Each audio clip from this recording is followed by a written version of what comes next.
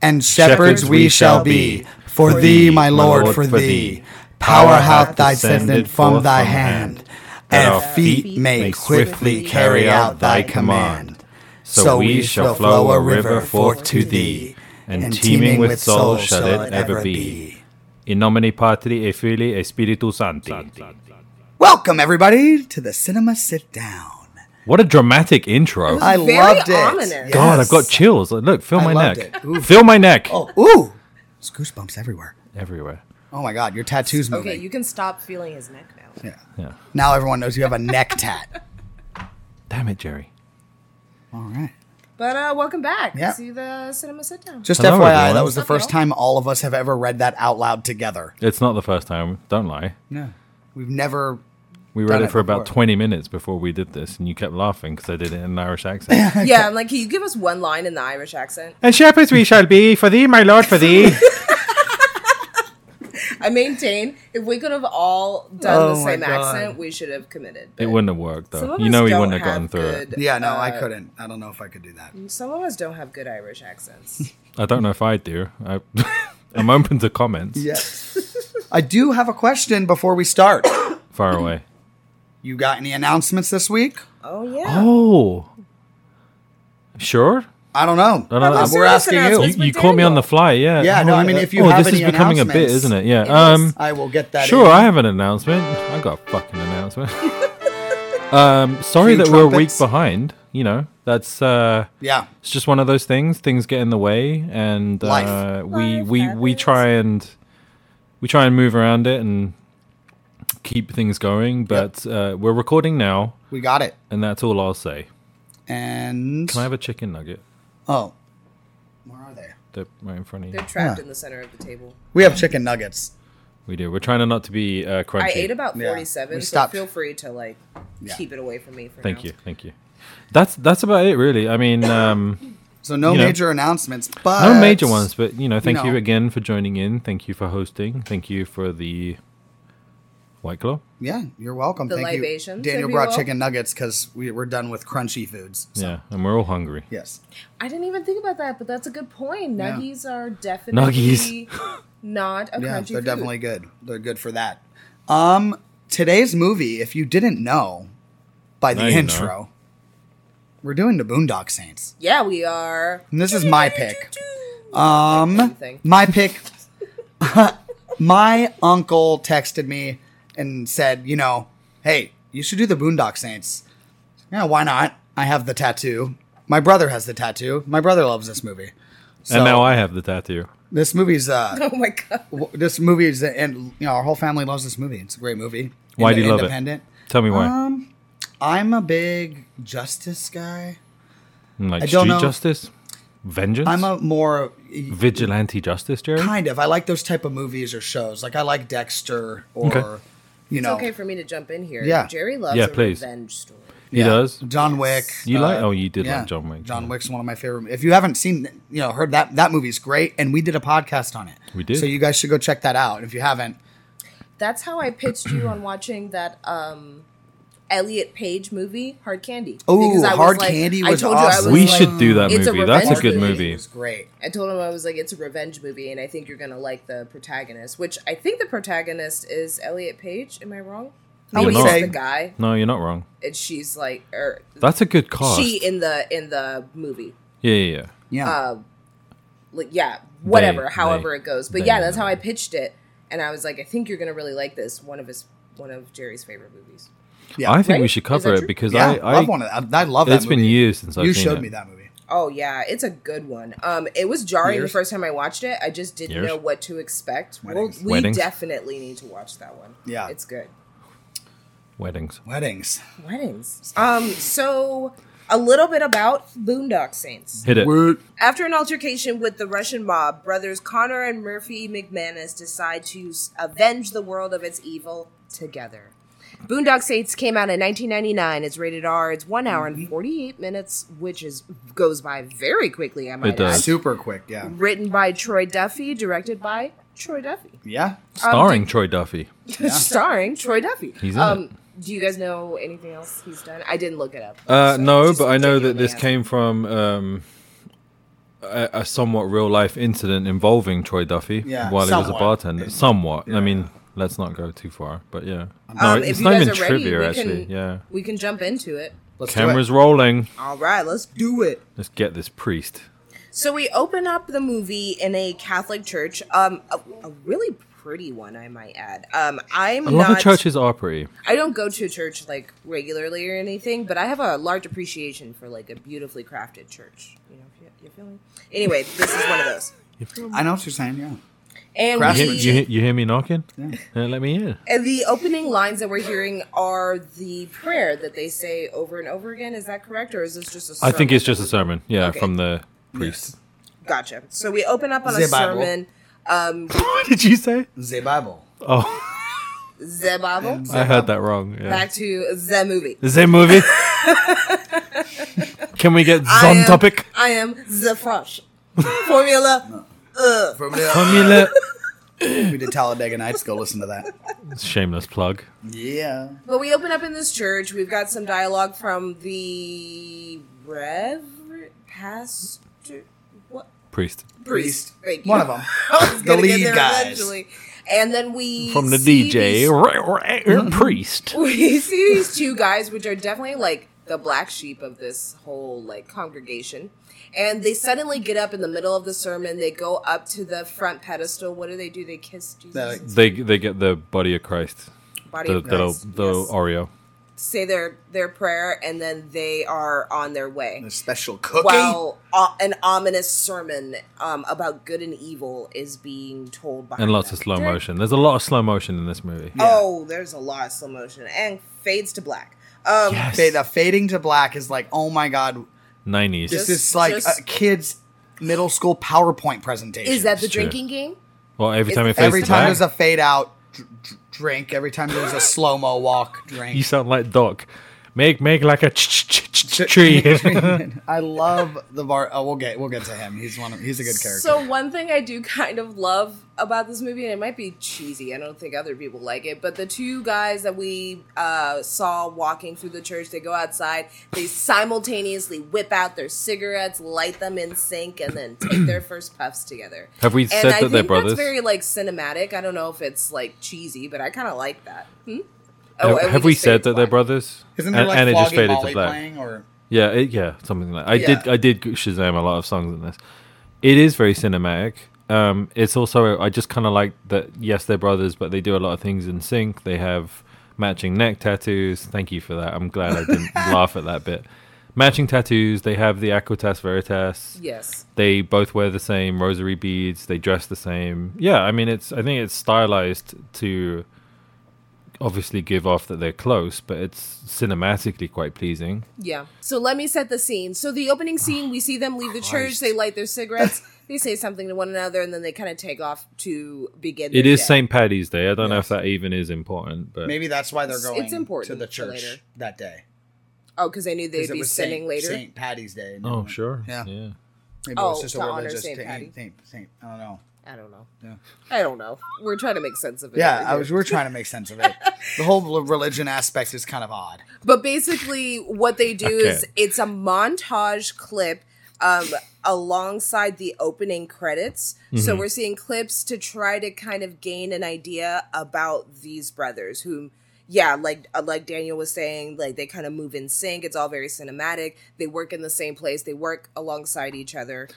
And can I interject? Yeah, please. So what I wrote down is the two brothers, they're praying in church, father giving a speech that recounts the telling of a murder, and in broad daylight. So it sets the tone of the movie from the first 2 minutes.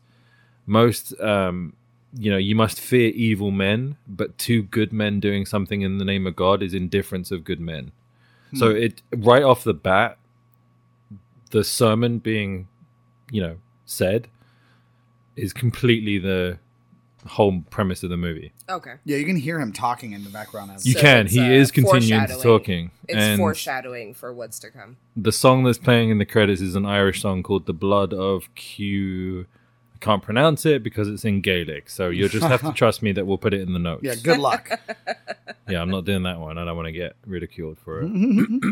What do you guys think of the opening montage? There's a piece of it that is really like kind of confusing to me, and I'm just wondering if Which what's bit? confusing the to you, same. and then maybe we can break it down. so like during their whole they work at a meat factory, Yeah. meat packing, Yeah. Meatpacking A district. facility, facility. And at one point, they have like this new lady that comes in, whom from my Lizzie McGuire fan, Yes, she's the coach What's in up? Lizzie McGuire. Anyway, Shout she out comes Hilary in- Duff. She comes in to like start her first day or Yes. something, and she's like shadowing with them. And they get But they're a into bit an of a- argument, yeah. and she like cusses them out, and I have no idea why this happened. Because Neither do I. Because that's where all the fade in, fade outs are happening. Yeah, but I Yes, know, but correct. why is this in there? Because Why- I watched it why when I does- watched it again. I'm like, so they mock her, and then they have a fight, and then I think what this is supposed to show, and back then, no one was like looking at being sensitive then. They weren't being sensitive to other people's feelings. So they thought throwing in two brothers joking and sticking up for each other in this type of way was like a get you closer to the main characters kind of thing.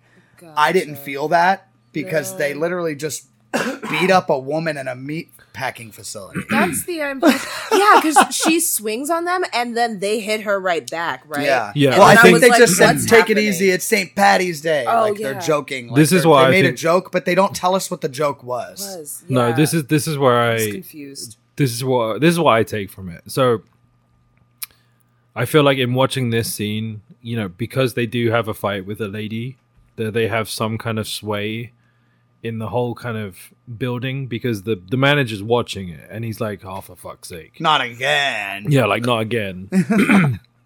And I think it's also something.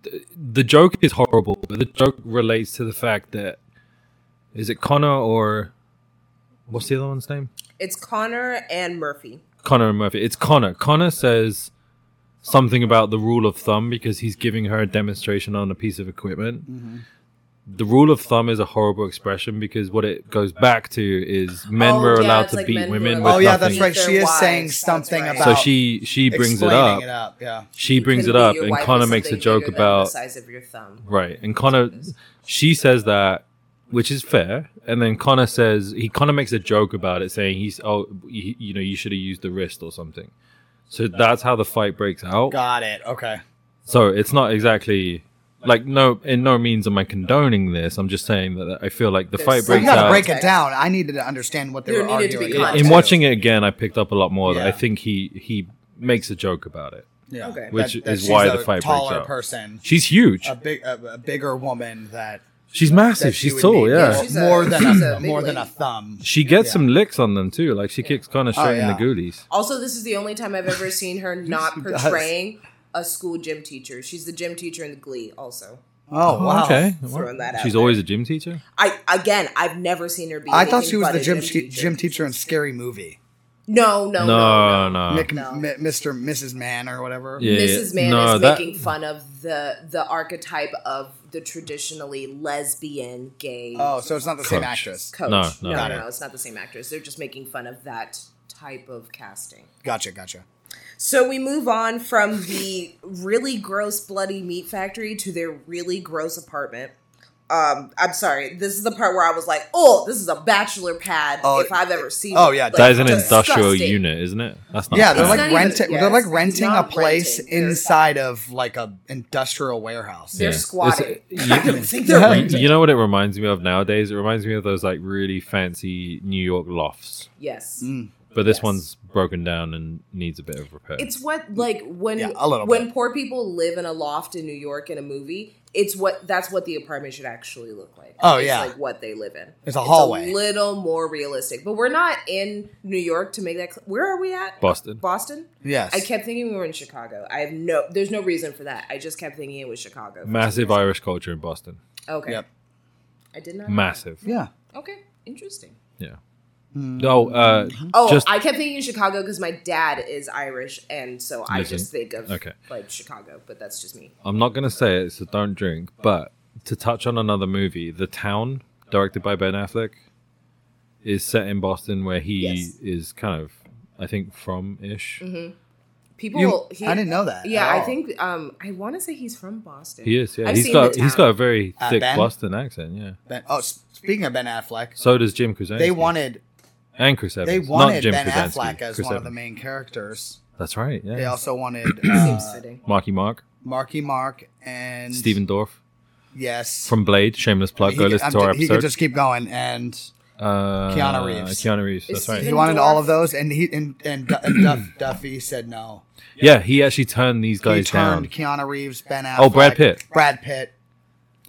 He didn't even he didn't turn them down because he didn't even entertain the idea of calling them and talking to them about it. Yeah. He just flat out was like, no, I don't want any of Like those one of his people. producers or someone suggested it, and he's like, no. To This be is where fair, the like troubled production I've comes seen in. I've seen a clip of Brad Pitt attempting to do an Irish accent, and I'm very glad they did not cast him. In that Harrison Ford movie? I don't know Devil's what Own? it was. It was just a clip of like actors doing bad voices. Like, so I don't really remember. He where it plays was an from. Irish character. But I heard Yeah. him attempt an Irish accent, and it was not good.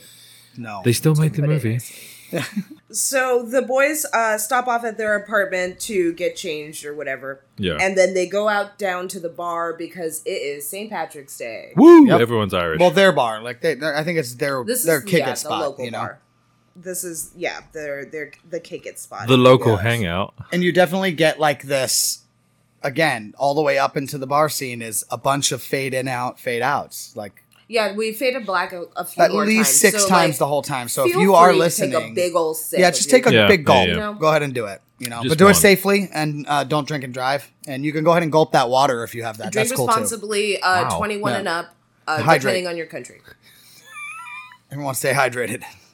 So the bar Oh my owner God. talks to the McManus brothers. Sorry, that was a rough one for me to get through. It's all good. And I just say he's- Daryl Daryl. or Norman Reedus. I'm trying to like, Connor and stick with- Murph. Connor and Murph. Murph.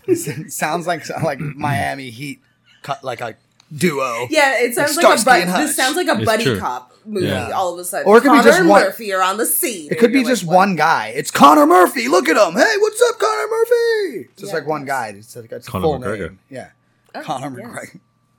Connor I Murphy. think no, they're not remaking this. They're making a sequel right now, Mm-hmm. right? Okay, I was about to Uh-uh. say, I was like, oh god, are they remaking this? And it Number stars 3, P. Conor McGregor Number or 3, something. not sequel. Number 3. It's just a rehash. Yeah, that's what I thought you were about to tell me. I was like, oh no. No, they're making this one like a Pixar movie. They're just redoing it as a Pixar. It's Conor McGregor and The Rock. Yeah. Oh my yes. Oh no. I'd That's watch the it. Boondock Is Saints we didn't know we needed. is the Italian guy going to be Vin Diesel? Oh, for sure. Oh yeah, Papa Joe. Oh, Papa yeah, Joe's going to be absolutely. Vin Diesel. So the bar owner pulls the boys aside and he's like, hey, just want to let you know, like, I'm losing the bar. Basically, the entire like neighborhood is being bought out by the Russian mob, correct? Yes. Yep. Yep. And so the boys are like, Taking that over. sucks. We should do something about it. That's And shitty. he's like, well, there's nothing we could really do. By the way, the bar owner has Tourette's, and man, do they play that up. Yeah, but Oh, also yeah. the man has a problem with proverbs. Like he cannot get them out correctly. No, not at all. Like make like a banana and split gets turned into some horrible Yeah. jiggery pokery of a mess of Yeah. a sentence. It's awful. So they're kind of, just talking about how shitty the situation is. It's They're having a definitely good time. dying down. They're closing out the bar. And next thing you know is we see these big Three big motherfuckers. Russians. Big motherfuckers enter the bar and they're like, I think it's about time that you close. But they say it in a Russian accent. I just couldn't commit to the bit. And it's led by a guy named Ivanov. Yeah. Yeah, a very distinctively It's like so Russian name. Yeah, Yes. sure. Bad guy Russian name. Still has Bad guy like Russian. icicles on his Ivan face. Drago. Yeah. Yeah, I remember he sounded like a Power Rangers villain. Yeah, because he probably wasn't Russian. That, He was that probably too. fr- I was having a hard time because I was looking at that band and I was like, I don't think you're Russian. He's probably from I Boston. I thought he was like Cuban. Like Local I was like, local I don't casting. I Oh, don't know what? Like what's happening what? right now? Pitbull because he's bald. Yeah, I was like, I don't. Dale. But I'm not buying Russian. Yeah, I'm Fat not. Joe. I'm not. It's not translating as Russian. That's all I'm saying. His accent was a little. Well, it's very. It's like me doing a Russian accent. Well, I mean, I wouldn't know. I'm not good at accents. You have to leave the premises now. Vodka! See? I see you. Don't go on, you can laugh. It's good. No, it kind of reminds me of terrible. my Natasha. It's not good. It No. needs a lot of work. I haven't watched enough Rocky and Bullwinkle to like really like Boris and Natasha. Boris and Natasha. I can only really say That's the word that's Natasha. how you, I can't go beyond what that. if I told you guys about accents? You need a trigger word. That's your trigger word. You need work. But mean- you, that's your trigger word. We'll put a poll. Does Jerry need work on his accents? We know he does. Everyone answered that poll last time. No. And you're not practicing. I know you're not. Yes, I am. No, you're not, you fucking liar. So I Too busy forgot to doing this mention podcast. they're closing out the bar. It's getting to the end of the night. Ivanov and his goons are there. And it's not just the McManus boys that are there, but there's also a couple other people that kind Rocco's of round out the there. group. Just And- local. and I think the they're locals, barflies. Barflies. Barflies. And so the Russian mob is like coming in. They're like, it's time to shut down. Like, basically, it kind of seems like he's getting the business taken away from him. But he right has now. a week. But he has a week, allegedly. And so everyone kind of stands up for the Legally. bar owner. They turn around. They're like, yeah, we're not just going to roll over and leave. And then guess what? It's a bar fight. It's a Cut fade to black. Yeah, fade out, it's baby. not even a Everybody fight. drink. We will eventually know, but for now, we just fade to black. And everyone drink. Everybody drink. So we had faded out to black in the bar, so we don't know what's going on next, but we open up the shot back in the alley. It's daytime, we're assuming the next day, and there are cops everywhere. Oh, they're all in the alleyway, yeah. Yeah, it's all taped off, caution tape everywhere, so it's a crime scene. And then we kind of start to see what's going on. There's a couple bodies lying in the alleyway. There's people lined up everywhere. And there's a very loudmouth detective. Thank you. Is Yeah. Thank you for calling it out. This guy cracks me up. Because he's amazing. basically Oh. giving the lay of the land and what he feels like Yeah. probably happened. And he knows things because he knows things. He Did says I- them with, did I get like, that? he says them with power, too. Like, he's like, this guy did this, that guy did that, and This that's big motherfucker. Huge, Case closed. 400-pound man. Yeah. Mystery solved. This is a common theme throughout this movie where they will cut to black. We'll get the next day. We'll get the next whatever. Yes. And then we'll get a recount. Definitely not like Butterfly Effect. No. We'll get a No, retelling. that one was way different. At least when the cuts to black happen in the Butterfly Effect, they make a little bit more sense. Like they're sensible Sure. with what's happening because the main character is blacking out. Yeah. So it makes contextual sense. But In for this this, I movie, really it's- don't understand the it's- amount of times they fade to black. It's just the way they decided to tell the story of what happened and show you the scene instead of showing you and then having like it's actually quite genius, I think. Like the way they pieced it together, it's not a straightforward kind of normal storytelling movie, whatever. Yeah, right. it's- You know, it's they done cut in a to black, different and way, you're like, for oh my sure. god, like we didn't see what happened. Like, oh my gosh, what's going on? And then we get this amazing recount, and then you finally see what happened. I mean, I enjoy it, but it's like, it is bounced back a lot. Well, they It's- do but it it's throughout definitely them. They not do it like for Butterfly almost Effect. every action scene. Yeah, for sure. And the action scenes go pretty quick, so. Yeah. But just when the detective taking a look at the crime scene thinks he's got it all put together, Oh, he knows he does. in Yeah. comes the chief and an FBI agent And he literally- known Smacker. as The Smacker. Green Goblin. Or also William Dafoe. Defoe! I knew you were going to do that. I love William Dafoe. So do I. Yes, he's great. I've mixed opinions, and of course we'll get into it later about this movie, but William Dafoe, Yes. chef's kiss. Great. If you haven't Perfection. seen or listened at all to our podcast on John Wick, we listen. Yeah, you gotta go check We that see out. Willem Dafoe in that podcast also. So, and then when we finally do Spider-Man, the good one, the first one with Tobey Maguire, Easy.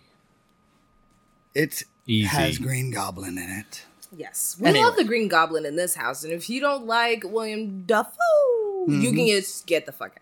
No, but loudmouth detective doesn't like Willem Dafoe. No, definitely not. Smiker comes in and basically is like, this is my crime scene now, flashes his little cool-ass FBI badge. Yeah, Tells the loudmouth detective to go get him some coffee while he takes a look at the scene. Again, this part, really cinematic and fucking cool. yes, I like great, this shot a lot. genius scene. This is also, I think, the great the great Willem Dafoe that he is, because there's not a lot to work with, but I think what comes across on screen is his absolute kind of full charismatic, his like natural brilliance, his great acting ability, and to do a lot without saying anything. He's very visual. He's very visual. Yeah, I think that I was doing a lot of arm waving because I was trying to kind of emulate what he does. Yeah, he totally says got a it. lot without I'm saying Italian, anything. I got it. I'm Italian. I do a lot of cooking. To set the scene a little bit, and then we can contextualize it more. Basically, Smecker comes in, and he has this whole method of how he looks at a crime scene. So first, he has a Walkman. Discman. You guys remember those? Yes, if you don't know what a Walkman is, it is your phone, but you can't make phone calls on it. You can just play music. It's a cassette player. Jerry just said it's a cassette player. CDs. No. This is the 90s. Is a CD. We're playing CDs. He's playing a CD. It's a Discman. Yeah. So hope he has anti-shock because he's dancing around that alleyway. I was just going to say, I hope he does. That thing is skipping. There's no way he's listening to that beautiful his opera classical music is sounding like a techno track skipping right down now. that alleyway. So he's got his Walkman on his hip. He puts his headphones in. He puts his gloves on, and then he presses play. And what his kind of method is he listens to classical music while he kind of takes down notes about the crime scene to figure out what happened. And it's really just this kind of beautiful cinematic moment where it's just William Dafoe with these headphones on, listening to this classical music, kind of orchestrating how he put together the crime scene. And it's it's kind of like a dance. It's like a routine. And I think it's also... What was the song? Do you know the song? No, but it is classical music. Yes, it's got to be like an That's opera all he song. listens to. I think it's great because he sees what happened. Yes. Through what's lying in front of him, through the holes in the wall, through everything. Yeah. Like he recounts the whole. Yeah. Could you imagine if it was like WAP playing through that? Christ. 7 days a week. Yeah. Certified freak. So basically he figures out what's going on just by looking at the scene, but at the same time he puts down the original detective that was there nicely with a firm slap. Yeah. Yes, and he assesses that what they're looking for isn't some big motherfucker, just some smart motherfuckers, essentially. And he noticed a bullet with my coffee. He noticed a bullet hole in one of the building walls. So he asked some of the other detectives, like some of the police officers, to go and check with the buildings to see if a leak has sprung. Well, because there's pieces of a broken sink. Yes. Yeah. So they figure, how the hell did that get there? How did that get there? And then check with each floor about if anyone has said anything about their ceiling being wet. Yeah. Ergo, floor 4 has reported their ceiling being drippy. So it must be coming from floor 5 or above. Yep. So this is where they enter the boys' apartment, the gross bachelor pad that we noticed before, and they're starting to put things together. Their necklaces are still hanging on the walls. And this also verifies that the guys were living in an unattended apartment, which is why I was like, they're not paying rent. This is a squatting situation, if you will. So now they're on the lookout for these two guys to go and find them. We cut over to the hospital, and that's where we find Connor and Murphy. They are entertaining a sick kid in the hospital while they await for someone to, I guess, bail them out. Yeah, they look bloody and... They look gross and weird, and they were playing with some kid, and it was very cute, but I also was like, ew. Don't touch him. He left me his... Oh, he fucking gave me this. He gave up. I love Doc. The bar owner comes by. He's got a bag full of like their clothes, I assume. And what are they talking about? No, actually, he doesn't bring them the clothes. That's later. He gives them the rosaries. That's right. Kind of the most important thing for them at the moment. Rocco brings them the clothes later. And then the bar owner also brings them a card from Smecker, from the detective. Yes. And he said, to obviously give him a call because they're already onto the case.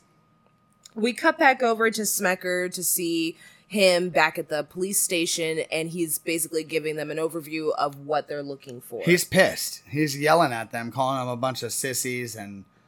Well, because someone leaked the story to the press. Yeah. Oh, he's mad at him because someone talked to the press about that. He also...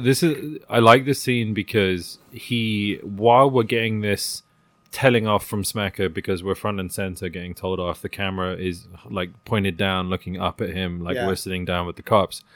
While we're getting all of this, he says that we won't find them. They'll be hard to find, blah, blah, blah. Yeah. Lo and behold, they literally walk into the police station to give their account of what happened. Right when he says they're never gonna. Yeah, like, we'll never find them. They've already left town. You know, you guys ruined the case. That's what the crappy detective guy says, right? Yes. Yeah. And it's so, like, it's he's so great. Constantly getting his ass handed to him on a silver platter. Being the movie that it is, you know, about revenge and this kind of, like, vigilante justice, there's a lot of comedic elements that it's like a dark comedy in a way. Yeah, kind of, yeah. Yeah, absolutely. I could see that. Especially dark. I mean, Tourette's isn't funny, but this it is funny. This whole police scene and all the cops being like main characters and being part of the movie is actually part of the story that he was writing. He went to the Boston Police Department and interviewed them. Duffy. The Duffy, the writer and director. And actor-director. He went and interviewed them and asked them, like, what would it be like? How would you guys feel if this happened or this happened? Yeah. Stuff that he was writing about for this movie. That's actually that was a really interesting perspective. Yeah, it was kind of a cool way to get other people's perspectives. Like, especially the police force, you know, he was trying to get some of their perspectives from it. Some of them said, hey, they're heroes, you know, stuff like that. The cop that keeps getting the brunt of things is called Greenlee. Ah, yes. Because right in this scene, Smacker goes, Greenlee, onion bagel with cream cheese. Yeah, he's been getting them. That's right. Every time he's like just doing something and it ends up being wrong, and he's like, now you're the errand boy. Yes. My dude. Also, I would like to point out that the actor who portrays Detective Greenlee, his real life name is Bob Marley. That's great name. Fucking cool. I was wondering which one of the characters was Bob Marley. Yeah, it's him. So the boys show up at the police station and they're going to give their story about, you know, what happened. First, they get into a what are these rooms called? Interrogation. Thank you. Interview room. It's an interview room, yeah. So they get into a room with this isn't Guantanamo. With Smecker, and before they start kind of giving him like the story, they're kind of talking amongst each other to try to get a read on this guy, and they're talking in Gaelic. In various languages, actually. They start in Gaelic. They go through kind of like French, Italian, something else. And this is really Gaelic. They go through Russian, French, Italian, Spanish. Yes. They go through a range of languages. Mm-hmm. But they don't go through sign language. I think this is also important to note because it shows the level of education that these boys have, because I think it's easy to assume like poor person, poor education. Mm-hmm. It's not the case here. No, not at all. They're smart. So they're very smart, and they kind of build this kind of rapport with Smecker, almost as if they're all like on the same page, you know, to some degree. And so this is when the boys start giving Smecker their side of the story. Verifying. Fade to black? Yeah, fade to black again. Back to the bar. And then we get this flashback. So in the flashback, do you guys want to kind of go over what happens here? Well, we go right back to the Russians. Yeah, we go back to before we faded to black. Yep, right there. They were lined up, talking to each other, saying, hey, can't we just get along? Faded to black. Went to the other scene. Now we're back at the bar before anything happened. Yes. Back at the bar, a fight breaks out. Because their friend, Rocco decides to say some stuff about the Russian's mother. He instigates it. Yes, he instigates the fight. And the Russian guy ends up punching him directly in the face. And everyone's like, what are you doing? And they start speaking Russian to him immediately. Yeah, fun fact about that. They are theoretically speaking Russian. The subtitles are what they're saying, but they're not actually speaking Russian. Yeah, they're speaking like gibberish. Supposed to be, supposed to be speaking Russian. Yes. Yeah. That's a little disappointing. It is, because they could at least learn the lines, you know what I mean? Yeah. I think it was done intentionally, but you know. Yes. I think it's not like poor kind of like planning on that part. Like they planned it to be just gibberish, but make it sound Russian, and then subtitles be what they're actually saying. Okay, well, interesting. It's a choice. Well, the dialect is makes me think they're saying it, so because I know nothing about Russian. And I don't know any other languages, so it makes no difference to me. Yeah. So from this point, this is where they start torturing the Russian mob members that came in and tried to obstruct the rest of their St. Patty's Day. Yep. The next day, and I assume they all just kind of walked away from the situation. So the next day, They flash forward again. we flash forward again, and we see the boys in their apartment talking about last night, when next thing you know, the Russian mob is there. And they Yep. are not too pleased. And they're also still wearing the clothes Yes. that they were wearing the night before. So that guy's, like, they burned, like, they I think this burned is his very butt. early in the morning. Yeah, I they- think they this burned is off Poured a his high-proof pants. alcohol on his butt and lit it on fire on And- the bar. And he's still wearing said pants. Yes. correct. Mm-hmm. So, I think slight this is like comedic hours element, I don't after, if not kind of moments after the bar. Well, yeah, I mean, it must have been, 4 in the morning when they went to Yeah. bed? 4 in the morning. 4 in the morning. Like my lucky charms. Oh my God. It's pretty good. You know, I'm getting better. So, So anyway, yeah. Anyway. so the mobsters come into their apartment the next day. They handcuff Connor to the toilet, Yes. and they Yes. take Murphy, and they're like, at first he's like telling Connor in his ear, I was gonna kill you, but now I think I'm just gonna take your brother and kill him. So Connor's left helpless while they kidnap Murphy, and you know, Connor can't be having this. No, not at all. They're brothers. So he has a full Hulk moment, and he rips that toilet off of its hinges. Oh, dude. Rips it off. His hands start bleeding from the handcuffs. I will say what I wrote down is there's very kind of symbolic church imagery here, being shackled, the blood from the cuffs. Yep. Yes. The blood on his head from the thorns. Yeah. It's all very Catholic. Yeah, definitely. Yes. And it's all in slow motion.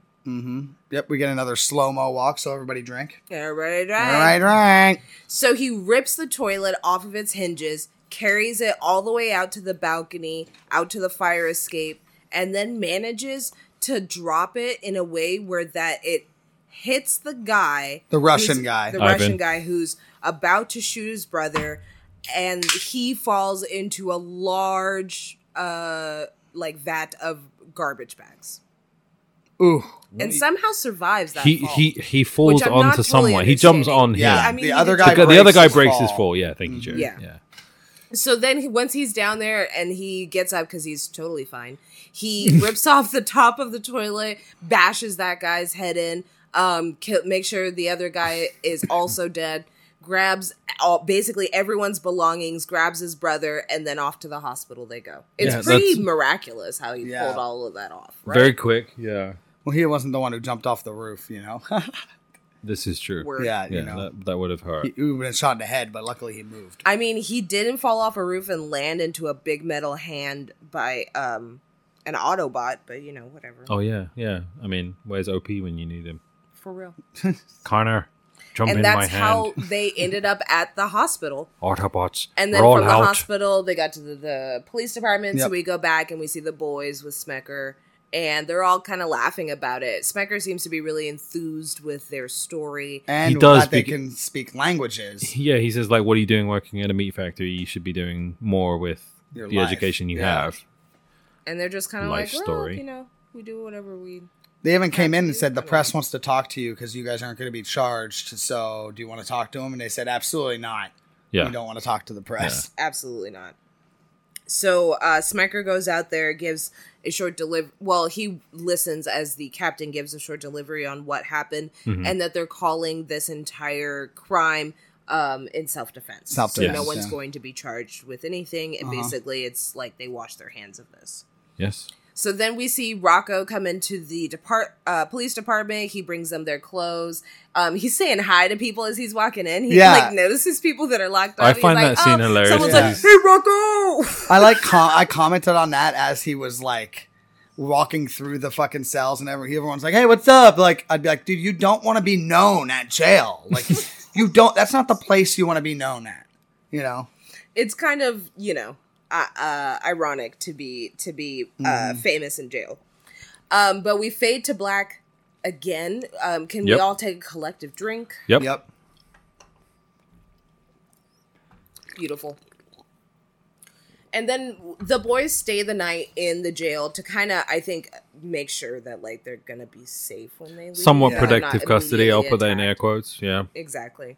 And so they're spending the night in the police station. There's the fade to black cut to like lightning striking.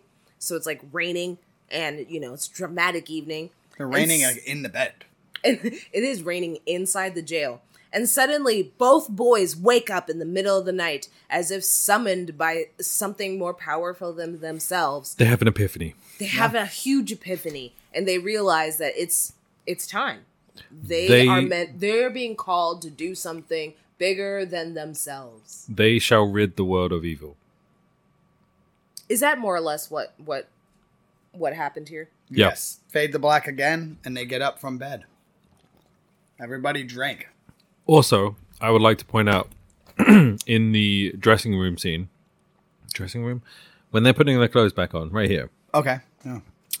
It's not apparent, but the way Murphy puts his arms through the shirt is in imagery of a cross. Okay. Oh. There's a lot of... This is very religiously, a lot of subtext with religion. Yeah. Huge amount of imagery in this movie. It will go over your head, but... I wish I understood more about Catholicism. My dad is Catholic, but I never went through, I forget what it's called, catechism classes. So I never converted to being Catholic.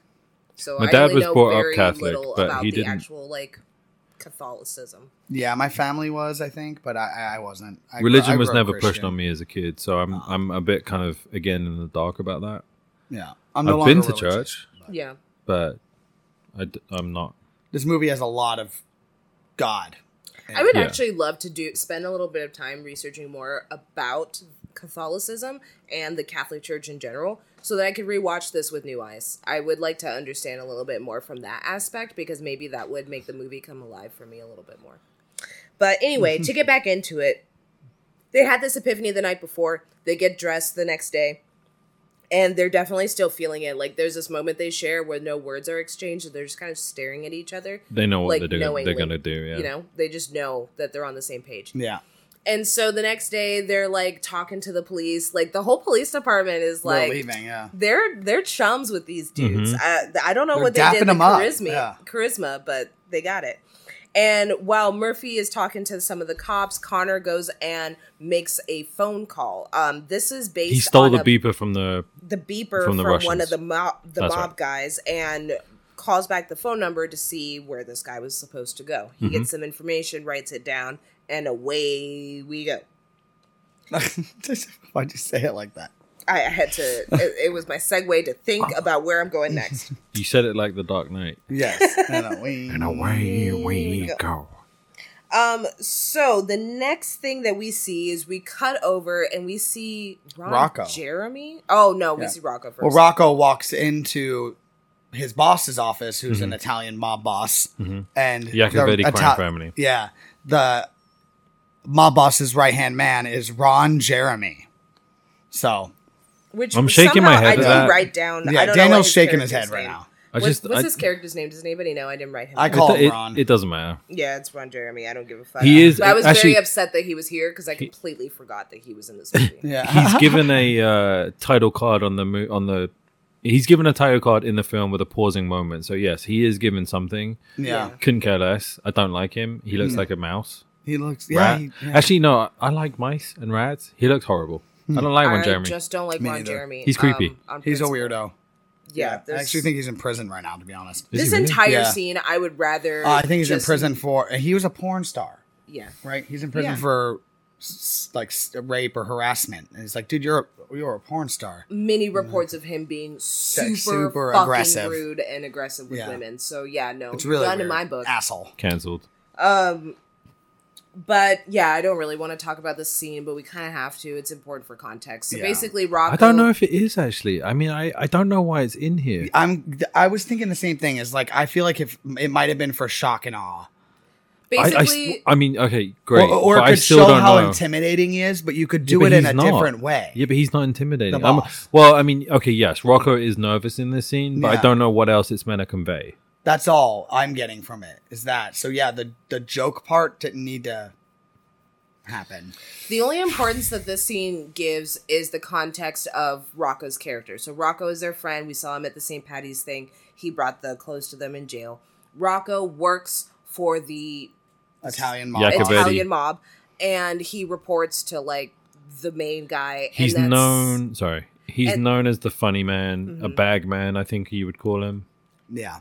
But that's about it. That's about it. There's He's really not much more than that. He's an errand boy. This scene basically exists as like, I guess he's trying to impress his boss. His boss asks him to tell him a joke. Tells him a really awful racist joke. Yes. Yeah. And that's kind of the scene. And there's like laughter. But even as I was watching the scene, I was like, I feel like this laughter's fake. This isn't going really well. But whatever, I guess this scene is sort of necessary to set up the fact that his boss may or may not, he may not be in favor. He's a psycho. The only problem I have with it, like, okay, I get what they're trying to do, but it doesn't really have any kind of benefit to me. Because you could, if you didn't show Papa Joe as the like head of the mafia, but you had Rocco account for things when he's talking to the brothers about it being fearful, then you would just know that there's a shadowy figure in the background. Yeah. So for me, this scene is brought on to give kind of like gratuitous depiction of mob bosses or Italians being racist in their own right to other races. It reminds me of and their own. It reminded me a lot of Reservoir Dogs. Yeah, I mean, okay, that's actually first. might be a fair comparison because Troy Duffy at the time, when he was working in a bar in LA, the script he wrote, you know, he was hailed as the next Tarantino because they were looking for people like a Tarantino, not a school-driven script writer, but someone that worked in Blockbuster or someone that worked in a bar and wrote this amazing screenplay. And when they found Duffy, that's what they thought they found. Yeah. And so I can't help but feel you are right and you are right, where that it's very Tarantino-y. Okay. Kind of, let's throw in some racism because why not? I mean, they do it in Dust Till Let's Dawn. throw in some shock and awe. Now that I think about it, Boondock Saints did come out in '99, so that means cult fiction. Cult fiction. Cult fiction, everyone. Go ahead and watch Cult Fiction. If you haven't seen it. Boy Meets World episode. Yes. Not the same thing. Cult Fiction, Reservoir Dogs had all come out before this movie. So I think studios that there's like weren't an air of like mobby, slightly racist action movies were a thing. Also, I would say the way Tarantino films, the way he like cuts, doesn't have Reservoir Dogs, for instance, right? It's a very kind of theatrical performance of the actors. Suspects that Brian were Singer. before that. Oh, he did write that.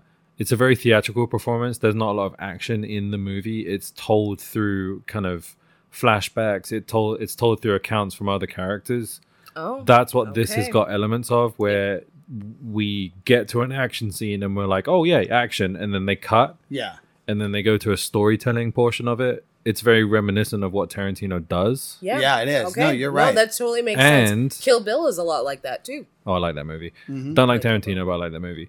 And Miramax was actually one of the studios that had picked this movie up, which is why it was a troubled production. Miramax being He Who Shall Not Be Named. Yes. Is the HW. Yes, was the what do you call it? Chairman of Miramax at the time. Yes. Yeah. He actually bought his bar. Yeah. He bought his bar. Yeah. The bar in the beginning. A lot of a lot of Tarantino's movies fall under the Miramax umbrella. Okay. This is what they thought they'd found. They thought they'd found the next Tarantino. In this. So I think, with all of that. That makes sense. Nope, that's all lining up. It does makes now sense. with all the blood and the way things are done. Yeah. How the blood appears, too. The way it colors, Tarantino too. The storytelling in general. The orangey blood. Yeah, like red. Very red. Vibrant, if you will. Very explosive. So then next we cut over to, from Rocco, we cut over to the boys, and they're at an arms dealer, and they basically get to pick all the weapons that they're going to need for their next mission. Yeah, it's a bit kind of Mission Impossible, James Bond. Let's tool up. I love it when Jerry does this. Last week, too. Last week, sorry. I was trying to be quiet. No, yeah, I'm sorry. I made it worse. I'm just saying. But I like this arms dealer scene only for the fact that they're arguing over the use of rope. Yes, I just like my that. favorite part of it. I do like it because it is very poignant in the fact that it makes fun of all the action movies like Arnold when he's kidding up and he's got everything on him in the world, and then he's got a massive bazooka, and then he gets into a boat. It's very like that. You know, they grab everything off the wall. Murphy says to Connor, like, why do you need rope? What are you going to do with 30 feet of rope? See that shit in movies. That's what he said. Yeah, breaking the fourth wall in a way, you know. Yeah. To which Murphy picks up a massive knife and Connor says, well, what are you going to do with this, Rambo? True. And he ends up using that knife. And the rope. He ends up picking up both of them. It's true. And this is where the boys leave on their very first mission at this hotel, which is, again, the information he had written down at the police station, right? We're still on the same... Okay. And we don't know what that information is, but find out later. We only have a location. Yep. And a name. Location. The hotel. So then next we cut over again to Smecker, and he's being woken up in bed by a phone call. A mysterious phone call. Yep. And this is where we pick up on the movie that Smecker... Shock and awe. Gay! He's gay. Because it's 1999, and this is super shocking. Shocking. So shocking! Oh my god. And he's still kind of a dick. Like, he's gay, but he's a dick to people... He uses gay slurs. ...of the same orientation. He uses slurs. The guy's like, oh, I thought we were going to cuddle. And he's like... F slur. Yeah, and calls him the F slur. Yeah. So I don't know. I don't know what to do with the information. Yeah. I didn't really gain any knowledge from that scene. But... except that he was woken up early for a phone call from work. Yes. So that's the important part, and we'll just move along with that. By the way, no further mention of the fact that Smecker's gay. From what I don't remember them mentioning it any other time in the movie. So I also I don't know why it's they only included touched upon right at the beginning when we're first introduced to him. The other cops tap each other on the shoulder when Smecker kind of... I do it to Jerry, but like, because I touched Jerry's shoulder, you know, the cops get a, like, oh, he must be... Any slur that you can think of from the 90s is what they used in this movie and all those movies then. That and men... It doesn't matter. Yeah. Yeah, word. It's the 90s. 90s. Tarantino.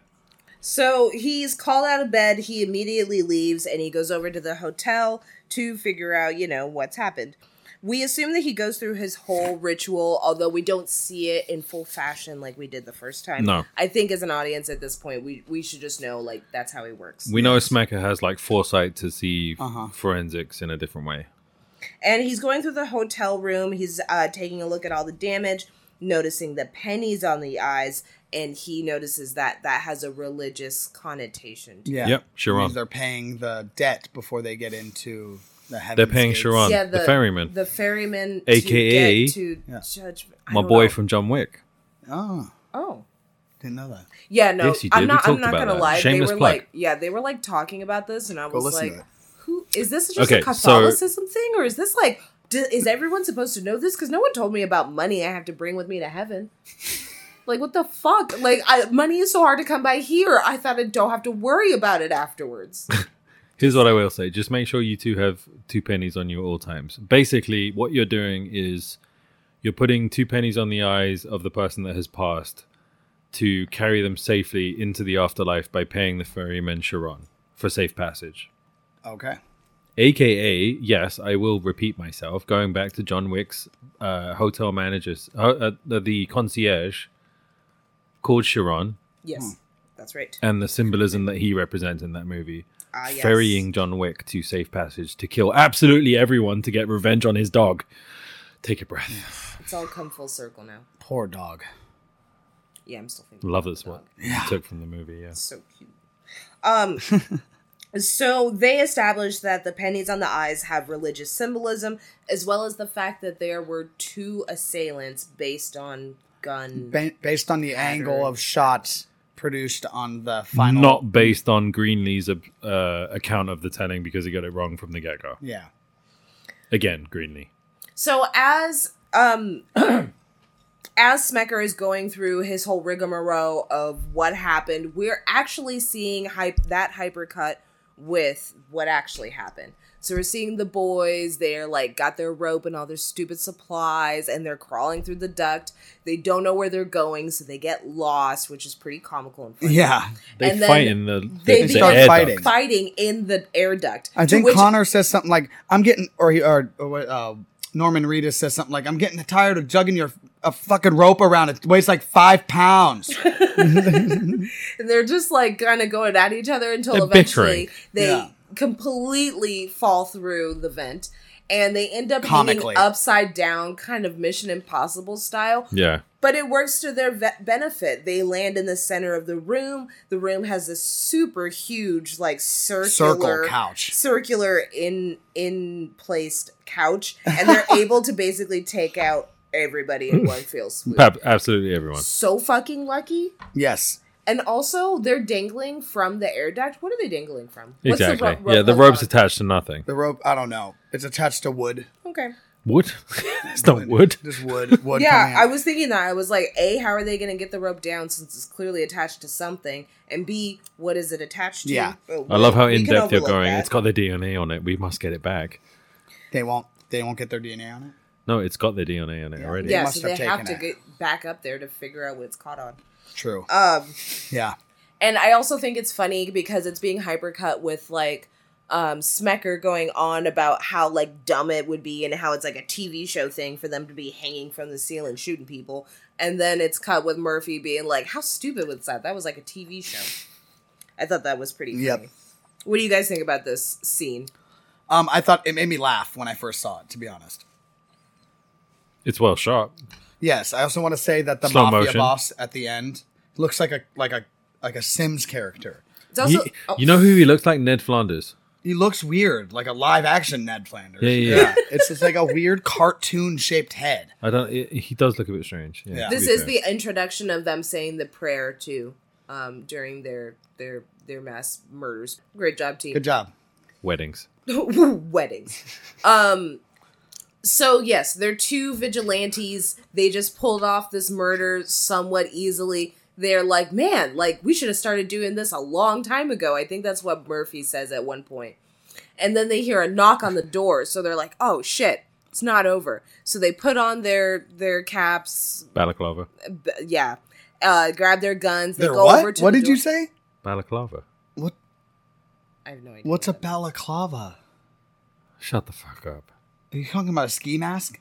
That's not a ski mask.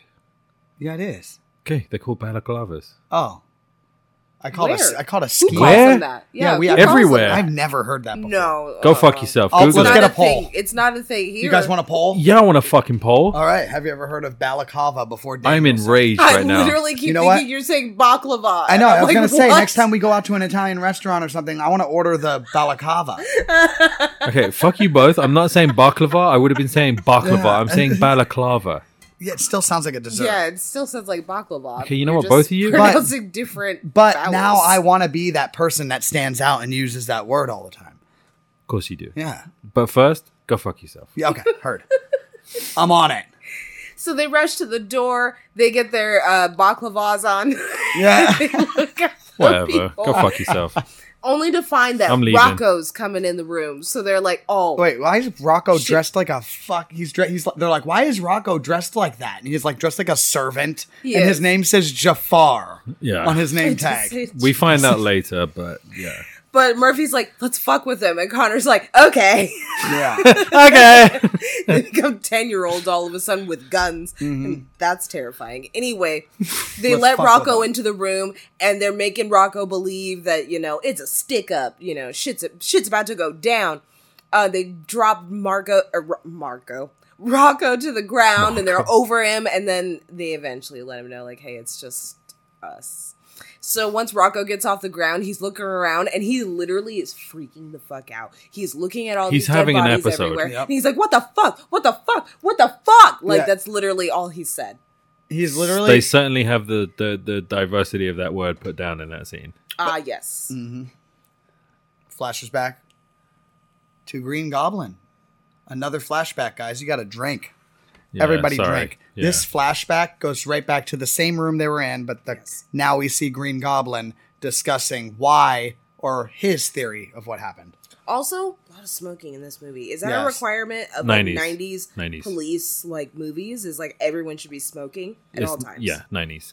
Main characters, sub characters, policemen, bad guys, good guys, children, smoking. They've really taken smoking out of modern. Yeah, they have. That Yeah, they have, they yeah. actually. Yeah, Unless yeah, you're like it's a a big thing. bad I'm not gonna boy. lie. I think that's fantastic. It's actually a big thing. Yeah. Unless you're like a bad good. boy. TV yeah, shows unless you're a too. bad guy. TV shows too. TV shows too. It's very rare to find a character that smokes, and if they do, they're usually a villain. You know who Exactly, smokes yeah, a lot? yeah. The bad guy in The Mask. He smokes. Oh, that's right. Yeah, A he lot does. in that Yeah. movie. He And that does. movie's rated PG. That's the. I watched that movie as a kid. I loved Jim Carrey as a child. Yes. Oh my god. Tangent. Okay, can we go on a tangent? A tangent? Sure. Yes. So Let's do PG it. movies back in the day, I felt Jesus Christ, Mary and Relax. Joseph. Excuse-moi. In nomine Patris Spiritus Sancti. Oh. PG movies back in the day. I just rewatched Raiders of the Lost Ark. Yeah. In kind of, I want to watch the new Indiana Jones, and I was thinking, could my nephews watch it? Well, I think no. PG movies back in the day, a lot of smoking, scary imagery, Yes. no bad words. But all of those two above, like, would they be worse than the bad words? I feel like The Questionable Mask was things. pretty scary for a kid's. For a PG, yeah, I mean, it's got. I was there's listening- and there's a lot of jokes in there that are very adult. Like Jim Carrey pulls a condom out of his pocket, Yeah. goes over people's heads if you're not paying attention. Literally, I don't know Yeah. if you're familiar with this movie, Daniel, so I apologize if I'm bringing up something that you're totally unaware of. But I was listening to like a celebrity podcast recently, and it was Rachel Lee Cook talking about like oh, I like her. older movies that she can watch with her kids. She has a daughter who's like, I want to say like 8 or 9, something like that. Okay, And she said she recently watched Don't Tell Mom the Yes. Babysitter's Babysitter's dead. Woo! Yeah. Christina Applegate. Yeah. And Thank so, you. Rachel Bilson is the host of the podcast, and she's like, "Is that safe?" And she's like, Summer Roberts? there's like some things Is that about Summer it that Roberts? OC, right? Summer Roberts. Okay. There's some things about it that are a little questionable. Yes. And then I was just thinking about it, and I was like, yeah, there's a brother who smokes weed, which Yep. is like questionable to show to kids because you don't Yeah. know what they're Yeah. gonna think about that. There's a daughter who's pretending to be like 25, and she's like drinking martinis Yes. and like getting Working. hit on by like older men. Yep. So there's some questionable things, but like at Bro. the end of it, you still think it's a kid's movie, right? You could say the same with for any of the one, like Honey, I Shrunk the Kids. There's a lot of jokes in that movie. So after everything goes down at the hotel, all the boys and Rocco go back to Rocco's All place. the boys? To kind Yeah. all the boys. So that they can Hello, kind of boys. talk about Were there, what were happened there tonight. milkshakes there? Because all the boys went there. Obviously. Okay. Duh. Oh, can you put a ringing bell right then? The yard was full of people in line, So anyway, they're talking inside, and this is where the McManus brothers, Connor and Murphy, kind of dispel to Rocco what they're up to and how they're basically ridding the world of evil. They're Yes. they're the world's Before Batman. that, we do want to touch on the fact that in the hotel room, Rocco is sent in by the mob Yep. with a 6-shooter, and there are Revolver. 9 people. That's it, right? Yeah. And there are 9 bodies that the brothers disperse of. Mm-hmm. So, in all of that, we can get from that the mafia knew that Rocco wasn't going to make it out alive. And the brothers, now back at the apartment, are trying to convey that to him, but he won't believe it. No, he believes that the mob cares about him because he's been working for them since They he was care 15, about me. right? Yeah. He even says, "I'm the funny guy." I'm the funny man. I'm the funny guy. Like, dude, they don't care about Funny you. like a clown? That's why they're sending you in there with 6 bullets, hoping you might get one off, but who cares? They didn't care. No. They sent him in Sorry, I to got kill stuck. him. I got stuck on got one off. Yeah. No, you didn't look up, but I was Got making one off. I was making some crude gestures over here. If we had video soon, guys, soon video. No, you didn't But want he that. he basically just freaks out after they tell him that. He says, does, "No, they wouldn't do that to me." Blah blah blah. Yes, and then But- then switches his tone. But yes, he's also on board for what they're trying to do. He thinks that their plan is fantastic. He was like, "There's so many guys that I wish He knows didn't everyone. exist." He makes Yeah. they make it awful for people to exist. Like you guys are doing the Lord's work. And Rocco being who he is, he's got connection and ties all over the city. He knows all the bad guys. He can actually be quite valuable to them. Yes. Yeah, facilitate. He's basically like their GPS. He is the Find My iPhone for the 90s. Yes. One might call him... Find My Rocco. One might call him the Say it. Charlie to the Charlie's Angel. Oh, he's Bosley. Yes. He's Bosley and Charlie. Okay. A little bit of Oh, both. because he's funding it and giving them... Yeah, sure. Yeah. Good one. Okay. I'm just saying. Oh my God, I think you got something there. I think they're more like Double Dragon, but What? you know Double Dragon. Yes, but what? They're brothers. And they fight evil. This is where I tell you to just stop. Damn it, Cherry. Damn it, Jerry. Let us know if you guys want that on a t-shirt. I want it on. This is true. I Can am I thinking... just personally have it on a t-shirt? Daniel's got some merch ideas, guys. We I just really want to throw do. that stuff out there. If you guys are willing and you guys want some merch from us, we'd be down to make some merch. It'd be We're awesome. going to do one-offs anyway, Yeah. and if people would like them, then we can do more, and we can Yeah. talk prices and shit. You know, Heard, yeah. $25.99 plus shipping. So another important detail about while they're at Rocco's, kind of going over the night's events and what they're up to, is that they get so excited, or Rocco gets so excited. Rocco. It's just Rocco. It's just Rocco, and he's like banging away on the table. Well, they saw a right? fadeaway. In the They're like living a room? montage again of them drinking and stuff. So they get hammered. Yeah. So yeah, they're Montage. also hammered. Montage. Oh, montage. Oh, wait. Drinking What is it? montage and a fade to black. Oh my god, it doesn't matter. It's a drinking montage because No. it's an Irish movie. Wait. There's been several montages, and we didn't name any of them. We don't need to. This is the only The one. beginning opening scene was a montage. I know. This is the only one that boontage. matches. Church-tage. A boontage? Wait. They opened with the church. Wait. Oh, church. Daniel's Wait. saying wait, and we're Oh, just sorry, talking sorry. by ourselves, just ignoring it. I'm literally over here trying to expel. This is the montage to end all montages. There needs to be no more for or before. This is a fade to black, a drinking one, and it's a montage. Yes. You should just finish whatever's in your cup. Yeah, finish what's in your cup, your water if you're driving. I mean, responsibly. Yeah, Whatever. drink responsibly. If you're 21, respect the rules of your prospective country. Mikey, if you're listening to this driving to Portland, please pull over. yes. Yeah, no drinking and driving unless No. it's water. Water. You Yes. can have some water. Take Apple a shot juice. of water. You can fucking guzzle Hydrate. some water. It's I fine. love apple juice. Yeah. Let's get it. Do it. Not too I think, yeah, I mean, thank you diuretic. for cutting me off and all that. Yeah. Yes. No, it's... All right. That was fun. Thanks. But in this montage, boontage that I'm going to The call it, montage. Yes. Rocco gets so excited and hyped, and he's like banging on the table, and To then be the a part next of thing it, you he's- know, like this, I don't know how to like say it, but like he kind of he Wait. I'm going to cut you off real quick. Before you finish. Oh, they heard it. No, they didn't. There is something else on the table. Yes.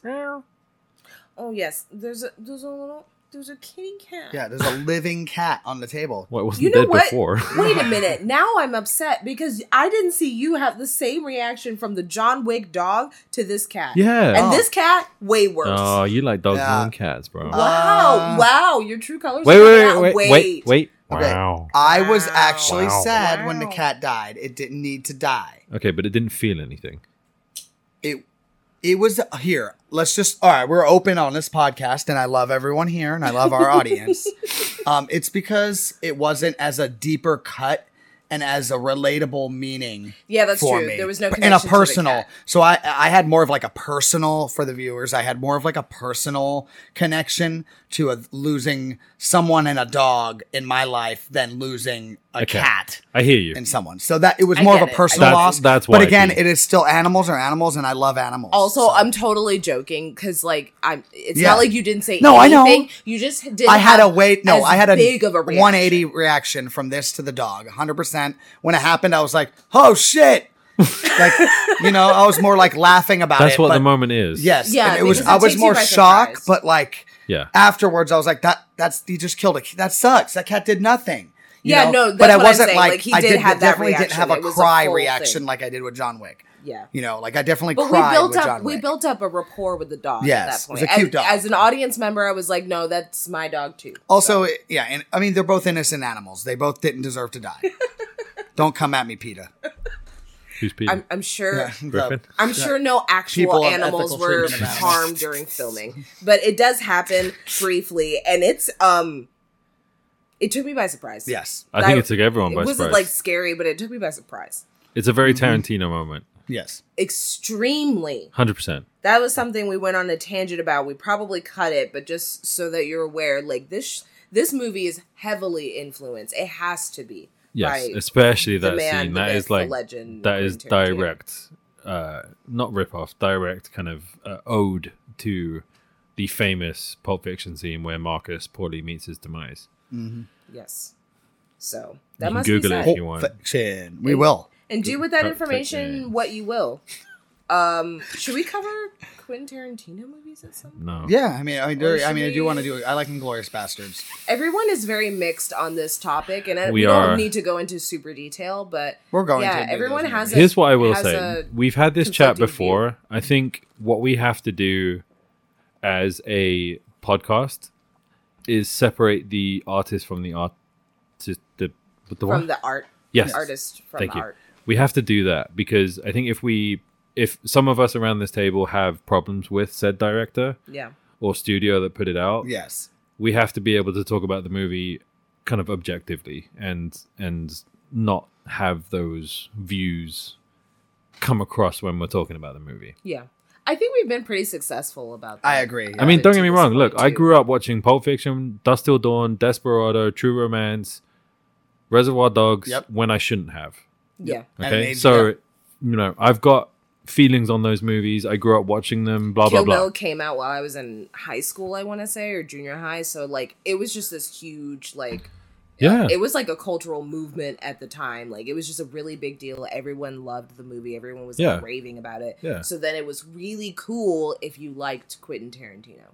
Just I in know what like was Quentin cooler? Tarantino, but it's not like I like all of his movies. You know, like No. I just like a certain handful of them. I've been going back because really the only thing I was familiar with was Kill Bill and Death Proof. Those were two movies that were like really That's cool him and Robert indie Rodriguez. movies to like. Like if you liked movies but you wanted to be super cool about it, Super then you would cool. like watch those Yeah. movies. And I remember feeling super cool. But now looking back, I'm like, oh, some of these are problematic. Yeah. Well, I was the same as you though, but except mine was with horror movies, like okay, 1994. I was watching like I Freddy was and watching, stuff like that. I wasn't born in 94, by the way. I'm Well, just you gonna were say watching, everyone like, knows my age. Puppet I was born in Master. 87, so I was watching Puppet Master in 90, Yep. 90 Like when it came out in 94, Hellraiser. and I was like, Yes. what, 6 years Yeah, old? I saw all of those when I 5 shouldn't years have. old? Yeah, I was like really young, Those and are intense I movies. was watching Freddy it, Krueger, It came out in Jason. 87, right? yep. Yeah. I was born that year. I watched it probably when I was 4.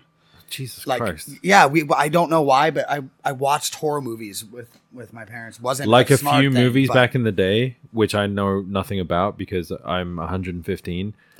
The Godfather, Malcolm X, It were all double VHS. Oh yes, Oh and my Titanic. And Yeah, Titanic. Titanic, was a was double a double, Which I used to- and Gone with the Wind. Oh, well, that's like 16 VHS. Yeah, that that's movie's like like four. I've never It watched was Gone 4. with the Wind because it's It's too 4. many. My mom had the box set. I think Yeah, it was it's four, like 4 of them. VHS. 4 to 8 VHS tapes. Yes. One of them. Man, that's a They whole had them pack. all, dude. They had the Star Trek and all. Anyway, I'm going on a tangent. They had too many box sets, like not real tapes. I I think just it's. want to have some VHSs, just Yes. like to have. I have them a on few display. actually. My wife gave me Star Wars. Mm-hmm. I have an original Star Wars on VHS.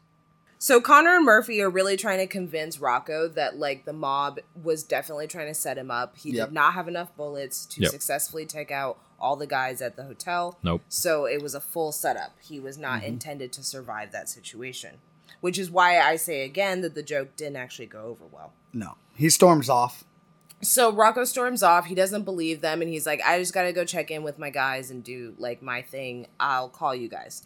And so Rocco leaves for a few hours. The guys wait by the phone for his call to figure out what the hell is gonna happen. While they're waiting it out at Rocco's place, Well, can I just say it's actually Rocco's girlfriend's place, That's right. and Yes. it's his girlfriend's cat. Yes, that's That both was killed. important to note. So I want to make that a note. So while the McManus boys are waiting for Rocco to return, his girlfriend suddenly walks back into the His apartment, and like she had been gone for several days. He mentions how his girlfriend's like a junkie. We Yeah, get the she's impression like- that she's a always better way to put it. Partying, and inebriated. Yeah. Inebriated? always drunk, She's under the influence of something. There Yes. you go. So her and a girlfriend smoking drugs. are there, and they're just like No, they don't even know. They don't even care that Rocco's not there. They're just kind of in their own world. That's probably Rocco's friends, and they just go hang out in the living room. Yeah. They also have no idea what the name of the cat is. No, they have no idea. So then Rocco returns, and he is kind of like... Frantic, yes. That's the perfect word to describe it. He frantic throughout most of the movie. And he's like basically like, oh my God, you guys were right. Oh my God, you guys were right. And he's like, I killed everybody. We got to get out of here. You got to get the fuck out of here. So he's just running around the apartment. He's all frantic. He's like, I'm 100% in now. You're right. They're wrong. Like, fuck these guys. He's not listening to anyone. The girls are calling his name. The boys are trying to get his attention. Mm-hmm. He's talking to himself, packing a bag. He's packing completely useless stuff. Random stuff. It's off the kitchen counter. Like he's putting stuff in the bag that he doesn't need. Blender. In my notes, I wrote, Rocco has cracked. Yeah. Yes, big time. Yes, absolutely. So eventually they get out of there. Not before he tells his girlfriend, I killed your fucking cat. Yes. He screams it in her face. And then screams at her to tell him the cat's name. Yeah, and she can't do it. She doesn't even have a name for the cat. She calls it Snippy or something. Snippy. Skippy. She's, clawing at nothing. Yeah. And they... Pun intended. Oh, jeez. And so they leave kind of all in a huff. And on to the next location they go. Flashback. Now they're a 3-part kind of trio, I guess you could say. Yes. And this is when Rocco goes to this diner. This is the flashback of him. This is the flashback. That's why he's freaking out. Yes, and it's telling exactly what he found out. And he comes across these 2 other mob guys that I assume he works alongside. Yeah, but they also look surprised to see him. The owner, the what do you call him? The burger owner guy, the bar owner. The diner owner. Yeah, the he diner seems to be surprised that Rocco's walked in. The other 2, when they see him, also seem very surprised. Yes. But they're also sniffing a lot in this scene, so you know they're high. Like they're doing a lot of coke. They're doing a lot of cocaine, yeah. Right? And they do. You're right, Daniel. They do look like they are surprised to see him alive, which kind of brings full circle to Rocco and him saying, "Oh shit!" Like he should have died. Connor and Murphy weren't lying. Like they really thought I was gonna die. And so now that the boys' point has been proven, he decides to take out these 2 fools and the diner owner. Yeah. Not in such a sleek way either. No, not the sleekest way. It's definitely not without... It's very haphazard. Yeah, a lot of mistakes. I think that they would be able to tie Rocco back to this murder relatively easily. Yes. But it is all impulse. You can tell that there was a lot of passion behind this murder as well. He clearly wanted to be, like, a good guy. He just wanted to work for the mob and make enough money to like survive and stuff. Mm-hmm. And they fucked him over, so he had a passionate exit. Yep. So they all hop in the car. No 2-week notice. And Rocco basically asked the boys if they'd be willing to take out Yakavetta. Yep. Did I say that right? Yeah. To take out Yakavetta and his goons, essentially, to which they're 100% on board. Mm-hmm. And he knows where Ron Jeremy hangs out, which is their next location. And where do you think Ron fucking Jeremy hangs out? Wait. I got it. Denny's. For sure. I thought you were going to say Denny's. The Jungle or Bambula or No, he's just Chuck E. really Cheese. into the Grand Slam. Yes. They have a meal Moon's over my after hammy. Moon's over my hammy. They have a Moon's meal. over my hammy also. That's his name. That's his meal. Oh, that's true. Yeah. Well, no, I think the Moon's over my hammy is an appetizer. It ends with the Grand Slam. Yeah. Ron's Grand Slam. Ron's Grand Slam. Say that 10 times fast. I know. So, like the previous scenes, the strip club, we also see in a montage of flashbacks through the detective's eyes. Once again, we see Smecker coming in with the local police department, and they're investigating. No Greenlee. No Greenlee this time, though. Huh? He's probably getting coffee. Probably was getting coffee. Or donuts. Bagels. Milkshakes. That too. And at this point, you know, they're doing the same thing they've done before, where Smecker does this thing. Are you sure that's not Greenlee right there? And Greenlee's not standing in the middle of the room with him? Oh, is he here? No, he's there. No, he's there. We didn't see him. He was there. Sorry, guys. Also, yeah. No, go ahead. Yeah. No, I was gonna say there's also another scene in this part of the movie that was just, it doesn't really need to be. You know, Which bit? that's just a scene that I just thought that like they didn't really need to like just add. Oh yeah. It's a little weird and like I shock think time. I think that's more Tarantino influenced, to be honest. So again, they're in a strip club. They're going over this murder. There is a point where they're talking about like what happened in this scenario, and Rocco is in a room. The lady caller has passed out. Lady, yes. And she is topless. Yes. And Rocco takes it upon himself in this moment while the others are distracted to Copperfield. Yes. Yeah. Grossly. Yeah. On a passed out woman. Which I just felt like, you're right, could have been a Tarantino add-in. I mean... influence. I think it's there to be kind of, again, like that kind of dark comedic element, but it just doesn't work. It's like, what's comedic about a passed out lady? Well, it's gratuitous. It's why I like hark back to the Tarantino vibe. Yep. Hawk! Do it. Everybody do it. I haven't said quintessential yet, so... Quintessential. Is that on our list of words? Isn't it? We're going to need an official list of words. The other one I thought it was quintessential. Official list of Daniel words. Yeah, Danielisms. Yeah, Danielisms. Yes. OnlyDans.com. That's on there. / show me your feet.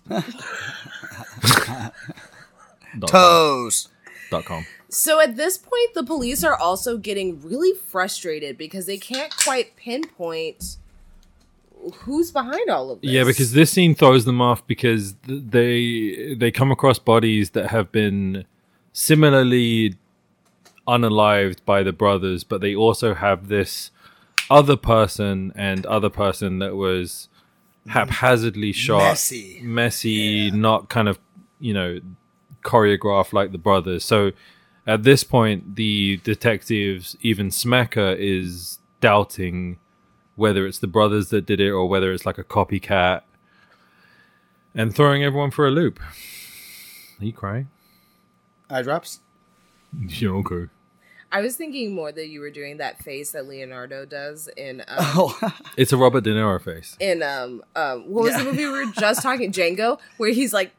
Oh, yeah. You know that meme? Yes. He looked like that. Oh, heard. I So I thought you were doing that, and I was like, why are you doing that right now? Is it because we were talking about Tarantino for so long? No. Oh.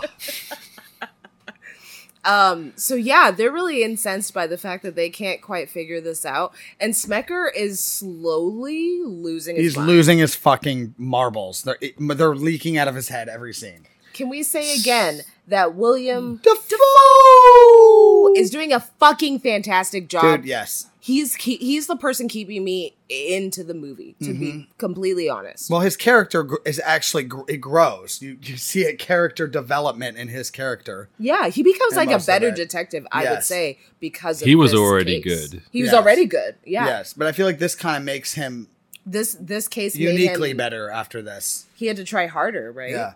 I think I want to point out, every time we see Smecker, I feel like he's slightly more unhinged. Yes. Like he's very well pulled together in the beginning. His tie's all the way up, his shirt, his jacket, even the way he smokes. Like he does everything very elegantly. Mm-hmm.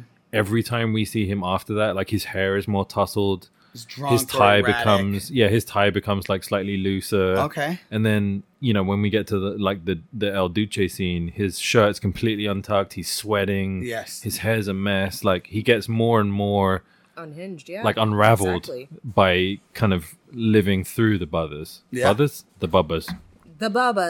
Oh, no, that makes perfect sense. The next portion too, you can see that not only is Smecker's character kind of devolving, if you will, but so is Yakavetta. So Yakavetta is not sure what to do about the situation. He also doesn't fully know how to get it back in control. So did anybody else get the impression, did this guy remind anybody else of the dad from Kick-Ass, the like evil dad from Kick-Ass? What, McLovin's dad. McLovin's dad in Kick-Ass character? What is his name? Oh my god. He looks like the guy from the one that gets blown with the bazooka in Kick-Ass. Yeah, who is... Oh, fuck. His name's Mark Strong, but I can't think of the character. Yeah. This guy reminded me so much of that character. Because he's bald? No, like, well, I mean, I guess aesthetically wise, Sure. yeah. Visually, they look similar for sure. Definitely have like the same kind of bald, but like growing on the sides and the suit and tie all the time. Definitely visually. Well, similar. they're both mob bosses. But yeah, how they deliver their mob bossness, like their demeanors, are almost identical. Sure. Yeah. I don't know. It's a little weird, and also the shaved reminded head. me of that. The shaved head kind of did it. Not a diss or anything. I just thought it was like very, very similar Yeah. delivery. And I think maybe that plays into the stereotype of what a mob boss Frank is. D'Amico. That's Frank right. D'Amico. Yes. Thank you. It was like so Italian. I knew it Yeah. was like right there. And that guy's It's not horribly that guy's, stereotypical, the actor's yeah. real name is Mark Strong. Yes, he's great. British Okay. actor. Yeah, and He's British? Yeah. Oh, shit. he's been in a lot of movies, Kingsman. like The Kingsman, Golden Circle. Okay. He's done a lot. Yeah, He's he's cool. done He's lots. cool. I like him a lot. I feel like if you play a mob boss He was in King once, Arthur. Zero get Dark ready 30. to play mob Yeah. bosses forever. You can get typecast, but I feel You can't. Well, the guy from The Mask, that villain, he's a villain. he's always a villain. Always Yeah. a villain. Unfortunately. Everyone from The Karate Kid, a villain. But I guess you can turn that on its head because William Dafoe, I've said before, looks like a villain. Mans Could is creepy. play a Mans is villain. Wait, creepy. Has played I'm a villain. sorry. Mans He is could be creepy. anything. Willem who? Willem Dafoe! Daniel's first one. Yay! Thank you. Hey. Yep. This has been The Break. Back to the movie. You might as well drink. So, Yakavetta is concerned about the situation, and so he goes to this seemingly regular... He's another boss, though. blue-collar worker. He's just a janitor guy. Uh-huh. Just comes up to him, and he's I think like, they're called toilet attendants. He's also blind. a janitor. He's not fucking blind. I think he's meant to be, but he's not fucking blind. He's retired. Yeah, but it doesn't Yeah. make him blind. I think he's blind. Is Just because he's blind? retired He doesn't has make him... he has a stick and he taps around the bathroom. Okay, and but he's not fucking blind. he might not be. The He could be actor lying. probably is not. No, because not this the Well, is the actor 99. fucking isn't, but the character isn't either. They're supposed to be portraying blind. They never ever say he's pretending to be blind, but Motherfucker's pretending. I think he's pretending because he's a mafia boss. So Yakavetta goes up to this guy, and he basically is like, "I need Baba Yaga," but Baba Yaga in this movie is not Baba Yaga. It is a character named El Duce. El Duce. Which The Deuce. translates to Number 2. the Duke. Who does number 2 work for? Thank you.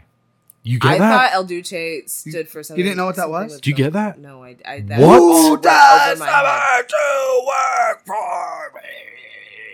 They started me like each Now blow your O-ring out. Austin Powers. I can't believe. Oh man, It makes you need. sense. I mean, Dude, number two. You gotta, dude. Yeah, you gotta it watch makes that. sense. The Duke. Back to the Duke. The guy in the bathroom who's portraying a blind guy He's not is a fucking retired Yakoviti. Different syndicate. Yakavetta? Yakavetta? I think he's a different syndicate. No, he is the retired Yakovetta Oh, he is? mob boss. Oh, okay, okay, So okay. he's retired underboss. So he's a retired underboss. He no longer does any work. That's what they say. And But he knows how to get in touch with the most famous, deadliest hitman the in deadliest the world. hitman who's locked up, they can get him out. No, sure. Yeah. And Yeah. his only rules course. are that 1-800-hitman.com. he doesn't kill women or children. That is his rule. Which is the same rule as Leon the Professional, which if you haven't watched, please go watch that, even though it's shrouded in controversy. Natalie Controversy? Portman? Yes. That movie? Okay. Yeah. Luke Besson's come under a lot of fire recently, so. I've never seen it, but I've heard of it because, again, Natalie Portman. Again, We do separate come the up on art from the artist. It's a Oh, good movie. But I'll try to because I'm willing to open my eyes. don't open them too far. It's shrouded in controversy. All right. So he's recruited El Duce, or asked to have El Duce be recruited, and this is supposed to be the reason I called him Baba Yaga is that he's basically the boogeyman of this universe. Yes. He is the person that you call if you are in a bind and you need someone taken out. He will not stop at nothing. He will not, like I said, his only lines are women and children. So he's the last line of defense, if you will. Oh my god, you just named like 15. I in my head, every time you said something, I would just name different movies. You just named like 15 different ones. I only The speak Terminator. in movie trailer. Yeah, like you know, you name like The Last Line of Defense. That's something. The Unstoppable Force. That's like The Terminator. The Greatest Hitman in the World. John Wick. Like, yeah, you just went through all of them. That was great. Thank you. You know, Yeah, round of applause, Jerry. Insert round of applause. Round of applause. Thank you guys. Thank you. Take a bow. I'll take all my flowers now. Throw them on there. So Rocco gets some information about where our last kind of big showdown is going to be for this kind of like final like takeout of the bad guys. Is that right? What? That's why they're letting him out. You think? Yeah, because he's going to go kill the brothers. I think. Basically, yeah. He's going to go take out Rocco because that's the only person they know that is part of it. But aside from that, that's right. Yeah. They think it's Rocco. I do like to say that this counts as a montage in my mind because as the janitor guy is talking to the mob boss about the Duke, it's flashing back and forth in a montagey way of the Duke getting paroled. Correct. To get outside. So it is a montage. Everybody fucking drink. I would also like to point while you're doing that, and then I'll reconvene. The Duke is played by Billy Connolly. He is a very famous Scottish comedian. That last name sounds Celtic. Yes. Yeah, definitely. Not to be fused with Kevin Connolly from Entourage. Oh. I've never watched Entourage in my life. Seemed like the first season, I think. I just like the main guy, Adrian Grenier. Yeah. Hey now. Come here. Anyway. So there's this scene that Rocco and the boys, Connor and Murphy, are sitting in the car and they're trying to figure out, or sitting outside somewhere at a bar, I believe. Yeah. And they're trying to figure out what their next target is or group of people that they're going to erase from this earth. And Rocco has an idea about someone from his past who is a calculated hitman. Yes. He's a hitman and he doesn't care. The problem Rocco has is this guy doesn't care who he kills. He kills women, children. He's got no rules. And he was there when this guy killed an entire family, including the children. Yeah. And Rocco didn't like that. So he thinks this guy is bad enough that he has to go. So once again, we see Smecker and the boys. They're at the next crime scene and Smecker's heavily destroyed crime scene. Yeah, he is maybe the worst one. He is definitely freaking out. Can I just say I did have a problem with the way that this kind of merges together. I didn't like a flashback of Rocco's story, and then now we're at a fast forward scene. I just didn't like that. That like threw me off a lot. Yeah, like how we just went from one to the other. Yeah. I think it was quite well done. Actually. At the end, it makes sense, but here I was thrown off in the beginning. I don't really love the back and forth of the storytelling, but that's a personal opinion. Yes. But again, we're getting Smecker. You know, he is more and more disheveled as time is going on. We're even seeing him smoking at a crime scene while he's trying to put it all together. Mm-hmm. This time with the flashback, we're kind of seeing it happen in real time, quote unquote, while he's narrating what he believes happened. Yeah, he's like superimposed into it. Yeah, thank you. He's not only narrating what happened, he's actually in the scene. Yes. So we're seeing it like almost like a fourth wall break in a way. It's kind of cool. Yeah, it's kind of cool how we can see from his perspective of what's happening. But I think this is how he sees the crime scenes. I think we're finally seeing how when he's retelling them through his eyes. So the first scene when we see him with the opera music and the music, and he's doing his little with the sing his little and dance the Russian stuff down the stuff. Yeah, he's seeing everything, but we're not. And we're as the audience, we're finally seeing how Smecker sees the crime scenes. Brainbuster. Everybody drink for that Brainbuster. No, I like that a lot, actually. And visually, it's actually really good because one of my biggest things when I first watched it was like, well, why didn't they keep up with like the music and him wearing the headphones? Yeah. Like, I wanted them to do that the entire time. But I actually like it because more and more we chip away at who Smecker is visually by seeing how he sees the crime scene. And showing it in a different aspect each time makes the movie more interesting to watch, whereas it could get really repetitive if he was going to do the same thing every time.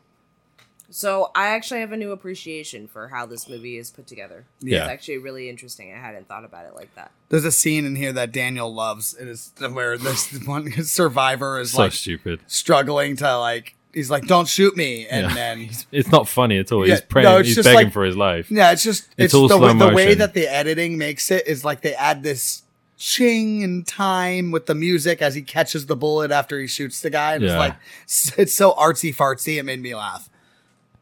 It's I do very really kind like of like it's very John Wick to me. It's very there's a scene in Inception when Leo's character is in a dream and he's taking out said bad guys with a silenced pistol, which is what the brothers favor. Yeah, But he's not only doing it, he's catching the bullets to not leave evidence behind. Oh, wow. And wow. I don't know. It's silly. It's not needed. It's just kind of cool for being cool. I get that. I think not a lot of, but I think there are some parts of this movie that I'm like, yeah, just kind of take like your brain out of it for a hot second. It's just kind of like movieing. And then It's a movie being movie, It's a movie being which a we movie. love saying. Yeah, Absolutely. Again, not our catchphrase. No, it's not. No. I thought that was yours. No, there's a YouTube channel. It's CinemaSins. Have you ever Oh, I heard of- love CinemaSins. Yeah, They say movies will movie. Movies got a movie. Yes, you're right. Now I can hear it. Yeah, okay. Yeah, so not our catchphrase. Yep. And we Shout love- out to we CinemaSins love for Shout that. out to Thank you. CinemaSins. Thanks, Cinema Sans. Which I accidentally called us once. Yes. There's some podcast where I There is, called yeah. us that by accident. Anyway, so they clean out this house, this place. They get everybody in that motherfucker. No women or children were harmed. Yes, in the making. In the of making, scene. no. And so they exit the house, kind of like feeling like, yeah, we got Yeah. him. Also, Willem Dafoe is narrating this part, and he's like, they had no idea what was awaiting them outside. Because they thought it was the way Smack is telling the story. Of course, as the audience were seeing what happens, Smacker thinks it was the brothers and Rocco against like an army, Yes, the way he's describing it sounds like a bunch of people out here. but it's really one guy, multiple guns. You get- And Greenlee's the one that calls it. Yeah. Greenlee says, "No, it's probably one guy with 6 guns," and they all like, "You fucking idiot!" Yeah, It's- and it was. Of course, it's the only time Of course, he's been right. exactly. For an yeah. absurd thing to think, right? Yeah. One guy was, and they don't even find out if what he's is he, right or not. Goro from Mortal Kombat. He has 6 arms. Yeah. And this is where I wrote down grand ending El Duce 6 guns. Yes, That's all I Right. wrote. One of my That favorite pretty much lines by covers Willem it, right? Dafoe, right here. For a few seconds, There was place a He firefight. says for this few seconds, this place was Armageddon, That's right. and then screams, "There was a firefight!" And have we said how disheveled Willem Dafoe gets throughout the movie? Oh yeah, the whole time. The At whole this time. point, he's like, His underbags are on another level. Yeah, the man needs a wet wipe. "Yes, agreed." I want to point out in this scene that we have paused on. Yes, Billy Connolly was so enthralled with playing this character that's completely out of his norm that he has a cigar in his mouth. He's got shades on, big leather coat, kind of Matrix-esque before the Matrix. All these guns, and his expression is that he's kind of smiling and enjoying it. It's real because he couldn't contain himself. That he was just so far removed from his norm, playing this character, be it a hitman, blah blah blah, worst character in the world. He was just so excited. he was that a comedian. Yeah, that his facial expressions, his actions, it's all him, not the character, because he was just having such a lark playing it. That's crazy. I mean, I can't imagine the feeling of being someone who's like known as a comedian or the funny man. The funny man, yeah, And You you know? get to play this like super serious like, killer. dark character. yeah. Yeah. And like that's super interesting. And then shortly after we kind of see this like wild shootout of Il Duce and the boys and everything, we see that Smecker is like torn apart. He is so sweaty. Yes. So And he's sitting on the steps. Why are you all sweaty? Why are you all sweaty? And he's sitting on the steps and he's like, oh, there's like blood. He's like trying to take a sample of it. And like the sample comes back and she's like, I don't know. It's all bleached out. I don't know what's going on. There's like an element that's like, we don't know that's here. And so he like picks it up and he sniffs it and he like puts it in other people's faces. And he's like, it's ammonia. And so he's just like having a full he's on losing meltdown. it. Proper He starts losing going it. into the bushes saying, meltdown. where are they? Where are they? And then ends up stumbling across a treasure trove of a piece of a treasure trove. And it is Rocco's finger. Part of Rocco's Yep. finger. Part of Rocco's finger got shot off by El Duce. Yep. He picks it up quietly, puts it in his pocket, and actually doesn't tell anyone. Yeah, Nope. yeah. Just walks away. This is the moment I like because he's so far lost it to the point where he's kind of given up that he now goes on his own investigation outside of the investigation. Yes. Because now No he just needs ranger, answers because nomad. he's now losing he just his wants to know. actual Yeah. mind. Yeah. He's gone full Willem Dafoe. I think that he's kind of seeing the evil in the bad people in Boston, and he's like, I kind of want to. I get it now. I want to help them because that's what It's he hard. says. He It's does hard to actually- argue that the yeah. deaths don't make the city somewhat safer. So I think, it's a hard perspective to look at because you're like, well, I'm looking for a murderer, but he's not murdering innocent. This is the whole ethical No. question about So the whole here's movie.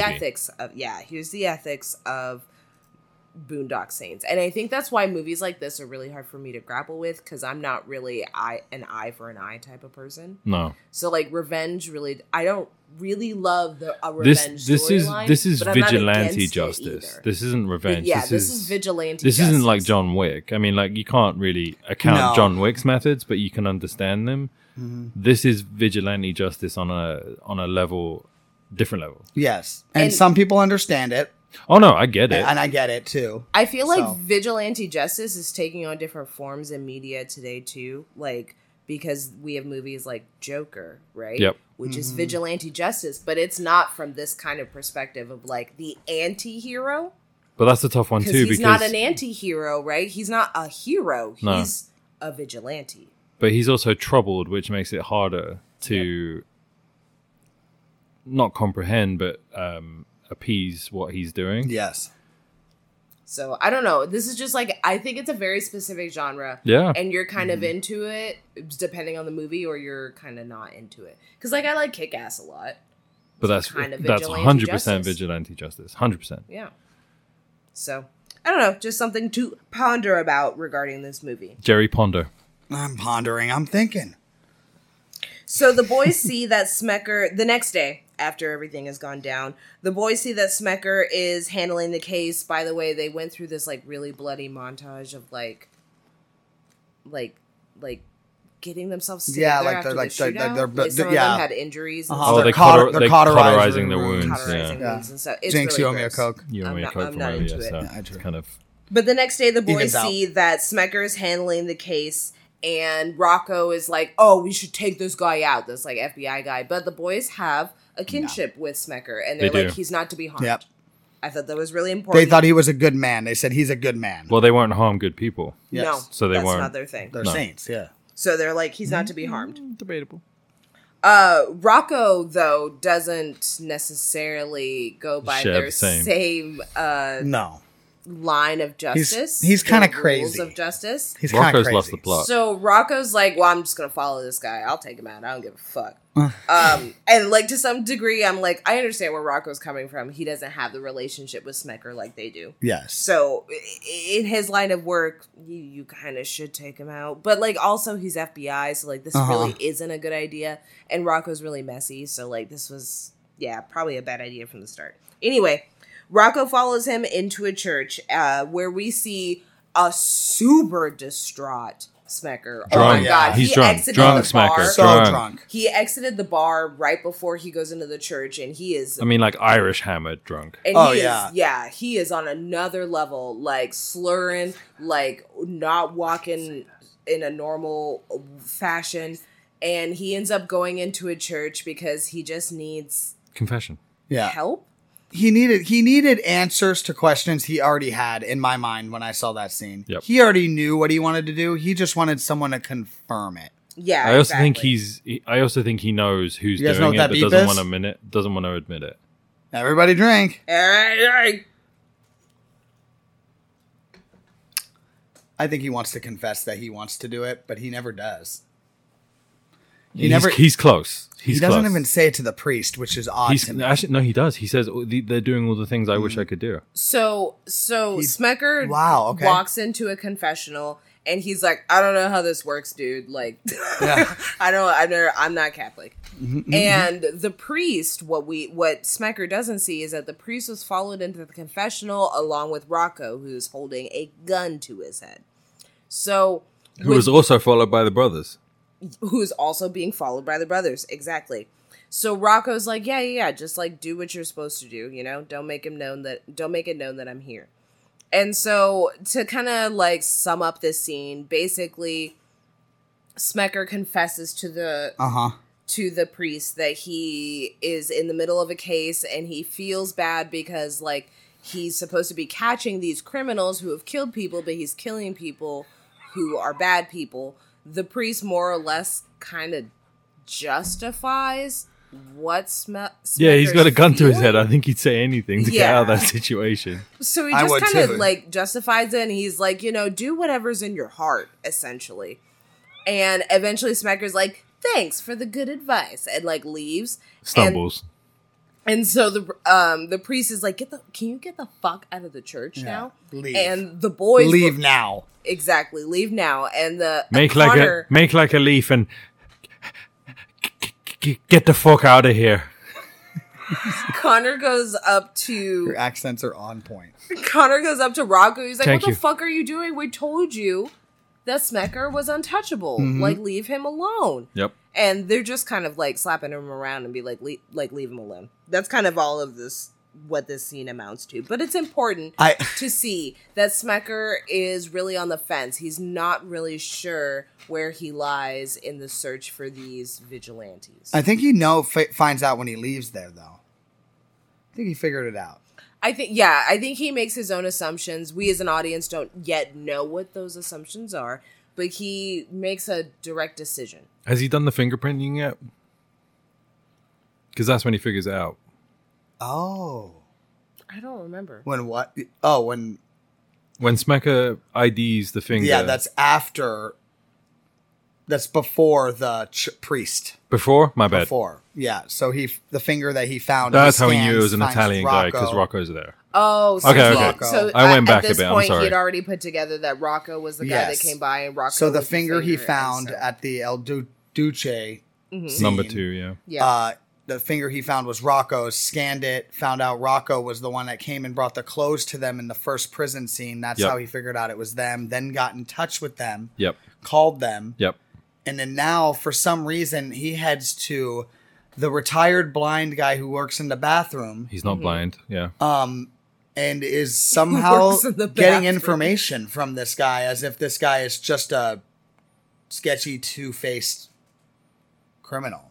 He's just working with the cops and working with the family. Well, yeah, he's retired. He doesn't work for anyone, does he? No, he doesn't. He doesn't belong to anybody. He's Green an Goblin old guy. basically just asks him, like, why did you get this El Duce out of prison, and who's he trying to kill? And they Yep. said, Rocco, he's smart. Yep. So they think Rocco is super smart when it's not really him, and they're And- all kind of just dumb at what they're doing.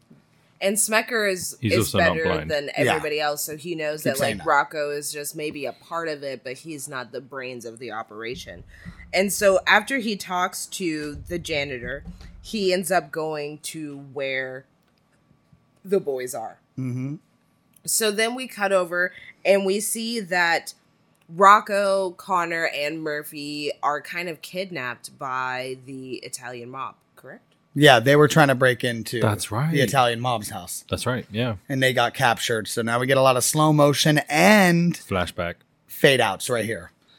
So after I the am boys are guessing. captured, they're put into a room by the Italian mob, and the Italian mob is basically trying to figure out what the fuck to do with them. Mildly interrogated, but not much. Yeah, they Just beat know- up. Yeah, they're mostly just Yeah. beat up. There's not really a whole lot of dialogue. No.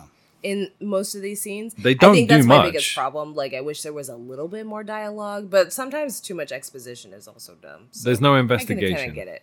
There's no investigation. They're just trying to figure it out kind of on their own. Yeah. And so they end up, Yakavetta ends up going back into the room, and they've all determined that Rocco is really the mastermind of trying to get behind to infiltrate the mob and like take out pieces of their family. Exactly. So he goes back in, he points the gun directly at Rocco, Familia. and he takes him out.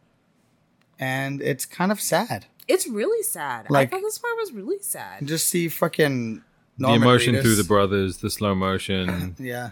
The crying. Yeah. It's really emotional. And I feel like we don't get to see like men being sad for other men passing away unless it's a military movie. So I kind of But even then you don't appreciate cry because that military. they are emotional. They're super emotional. This was their friend. Like they cared about this man. Mm-hmm. And they're expressing it how I think humans would express their emotions. Not just men, but humans. So I really appreciate this scene. Yeah. It might be a little long. It's a tad long. But I because it's done in appreciate slow it motion. for what it is. Yes. I think that's important. It's very rare that we get to see men displaying any emotion that's not anger. So after that, Yakavetta gets out of the room. The boys are emotional over the Rocco just dying. The other members are left there to kind of watch the house because El Duce knows that their job's not done, so he's not going to stop until, well, there's more deaths. Yes. So everybody else is put in charge while Yakavetta leaves in his little fancy-ass sports car. I thought it was weird that El Duce wouldn't just stop. I think it's... Maybe they should have said something like, oh, he's going to come to the house because we have them. And he's supposed to kill them, so he's going to kill anyone who's in his way to kill those two people, even if it's the people who hired him. Which doesn't totally make sense, but whatever. How do you get paid if, like, you kill the person who is going to pay you? But anyway. He doesn't do it for the money. Oh, that's right. He just does it for the thrill of killing people. The thrill of it all. So then, while all of this is happening, Connor and Murphy free themselves from their handcuffs by breaking his wrist, and it's all bad. It's very violent, but they free themselves so that they can be ready when they return back into the room, which is shortly thereafter. They very easily take out the two goons that come in to, I assume, take care of them. Yep, rough them up. Yep. And they completely they get rid of those two people. They unalive them. Meanwhile, is this guy from The Sopranos? Because he just looks like anyone that's Italian and kind of looks like John Favreau. He really did look like he was a cast member of The Sopranos. Oh, yeah. Anyway, there's one guy he's left to kind of guard the house. I'm not offended. And the doorbell rings, and it's a lady call. A lady. Yeah. It's a blonde lady. It's a lady caller. She turns around, and it's William Dafoe. But dressed as a lady caller, which y'all thought about the South Park episode, right? Because this is when I immediately started thinking about that South Park episode, and then I was like, wait, is that South Park episode Boondock Saints? And then I had a whole spiral. Man. Is that episode about South Park based on Boondock Saints? Which one? I really need to know this. You know where the cop dresses up and remember he is South Park, the cop has sex with them and stuff, and everyone has to listen into it. It does look like him. What's going on? Maybe and then they arrest him. He's like, stick him up. After the fact, he acts like a prostitute. Yeah, sleeps with the men. And then says, stick him up, you're arrested for having sex with a prostitute. Oh my God. And he's a cop. Looks just like him. I swear to God. No, the relation is uncanny. That whole thing is based on William Dafoe's. Yes. Wait, who? Willem Dafoe. I think it's his whole portrayal in this movie. Yes. We'll have to circle back to that at some later time. But anyway, he shows up at the door as a lady caller. And the guy's like, ooh, I didn't know you were coming. And who called this bitch? Yeah. Who called her? Who called her? Would you know that called this was you? a setup? What if she was a female mob person? Hitman. A hitman. Like, this guy's an idiot. So he lets him in the house because he's horny. Yep. Who's horny and Yes. also, like, worried about their survival. I don't know. It's just really weird. Like, there's someone that's going to come kill me, but yeah, I have time. But, like, That is 100% what happens. That is exactly the epitome of that scene. I got time. I got time for that. So he He invites does. her inside. Surprise! It's fucking Smecker Yes. in a costume. So he smokes the dude very quickly. Shoots You him. take that as you will. And if you didn't notice, in this scene, he ends up killing him with a silenced pistol, just like the boys. Just like the boys. Also, did. because he's not doing police work. Yes, obviously. But I'm saying he Okay, does obviously. envy their... Mr. Obvious over there. Yes, Captain Mr. Obvious. Mr. Hindsight. Yeah, Mr. Hindsight. Whatever. And just when you think things might be closing in on our boys, Yes. Connor and Murphy. They're about to die. Well, yes, they are sending Rocco through safe passage. The coins are on the eyes. They are saying the prayer, which was told to them by their father, as we found out much earlier in the movie. And who walks in but number 2, ready to finish the job. No El pun Duce. intended. Yeah, no pun intended there by finishing the job. And here's the prayer. Yep. And Love that prayer. thank you. Very casually puts his guns away. Yeah.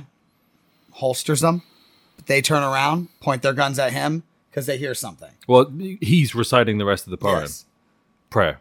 The rest of the prayer. And something that I don't think we mentioned at all is that this prayer is specific to their family. Yes. So it's not like anybody Would knows know it, this. yeah. You're supposed to be part of the family.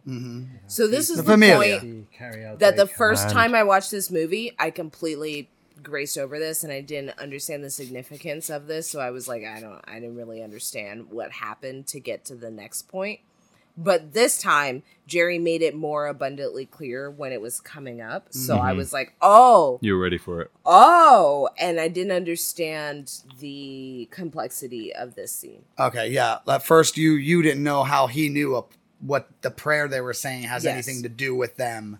Yeah, Yeah. I didn't pick up on that part because I think I either just missed that line or I had forgotten it by that point. But what we come to know, like as an audience member, is that basically El Duce is part of their family. Not only is he part of their family, it's their father. Yep. Correct? Their father from Ireland, right? That Sure. they supposedly don't have communication with. Yeah. So yeah, super full circle. And at that moment of them meeting each other, they decide they need to team up.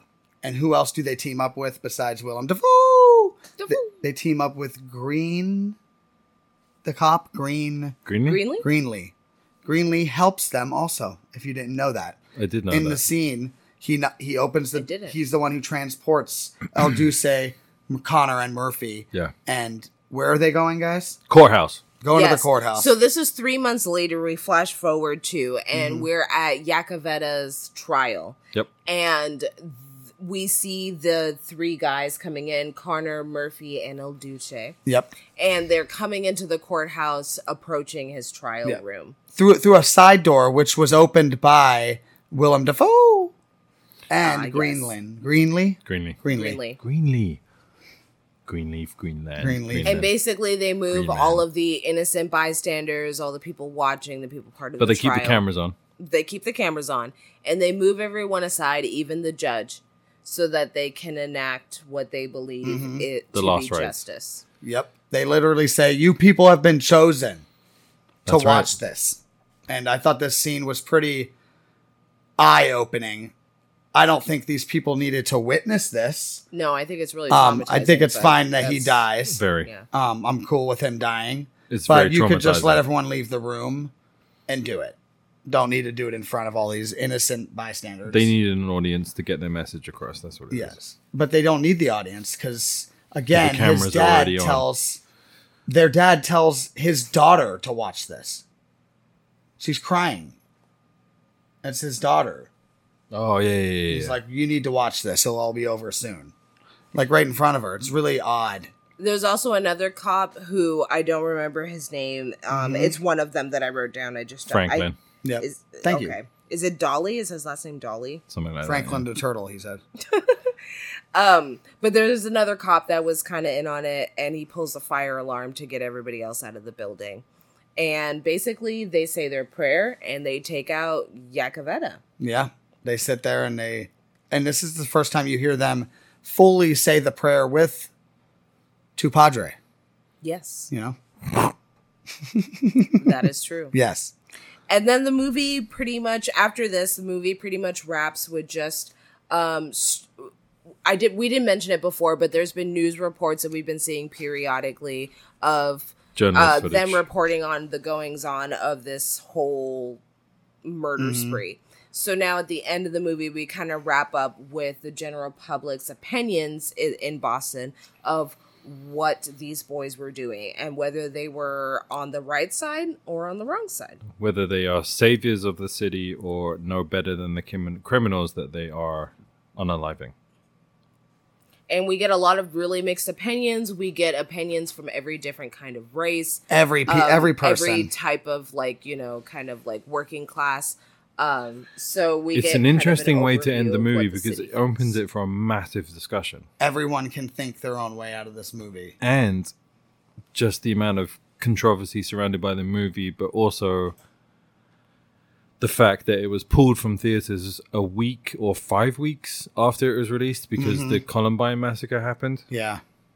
Which I think is important to mention because something that the Columbine shooters did is they wore these matching trench coats. Yes. And that's a big part of yeah, this it movie. Makes sense to not put it out as far as bad. how it looks, the aesthetics of the movie. This was perceived to be too close to home, which is why it was pulled from theaters. It makes sense. At that time, I wouldn't have wanted to watch a movie like this at that time because it would have been too real. It would have felt too Yeah, no. If I was there, I wouldn't have want to watch this. No, movie it did horribly in the theaters. It was pulled. It was only in 5 theaters because of the horrible production surrounding it. Yeah. So not only was it not kind of countrywide. Yeah.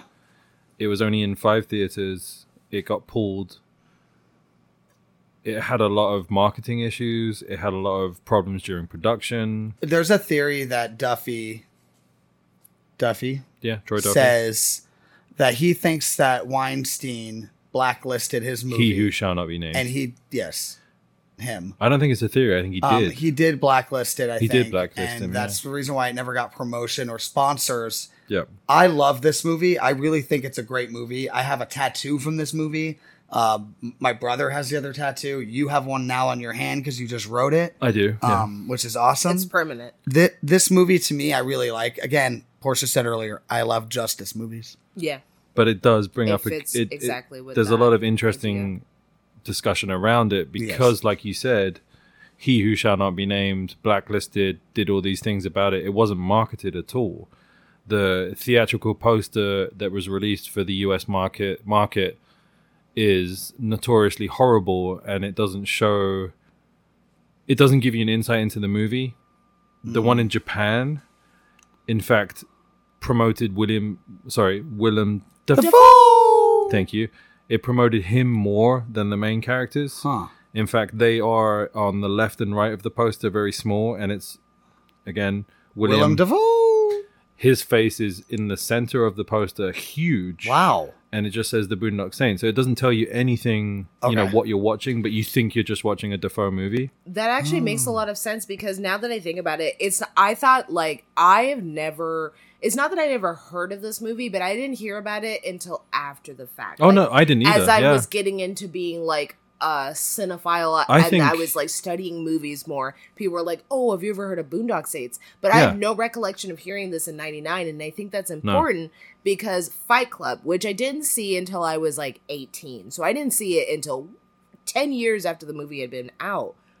But that movie, I remember those advertisements. I remember the billboards. I remember the trailer. I remember everything about that movie because it came out in 97 or 98. But 99, nothing about violence. No, I think like Jerry pointed out, I wouldn't be surprised if, low. And forgive me if I'm wrong, or correct me if I'm wrong, Jerry probably heard about it of word of mouth from other person like I did. Yes. Someone said to me, blah, blah, blah, have you seen this movie? And I said, oh my gosh, no, like, what is it? And they said, oh my God, you have to see it. Mm-hmm. And my first thought was, when did it come out in theaters? I would have heard about it.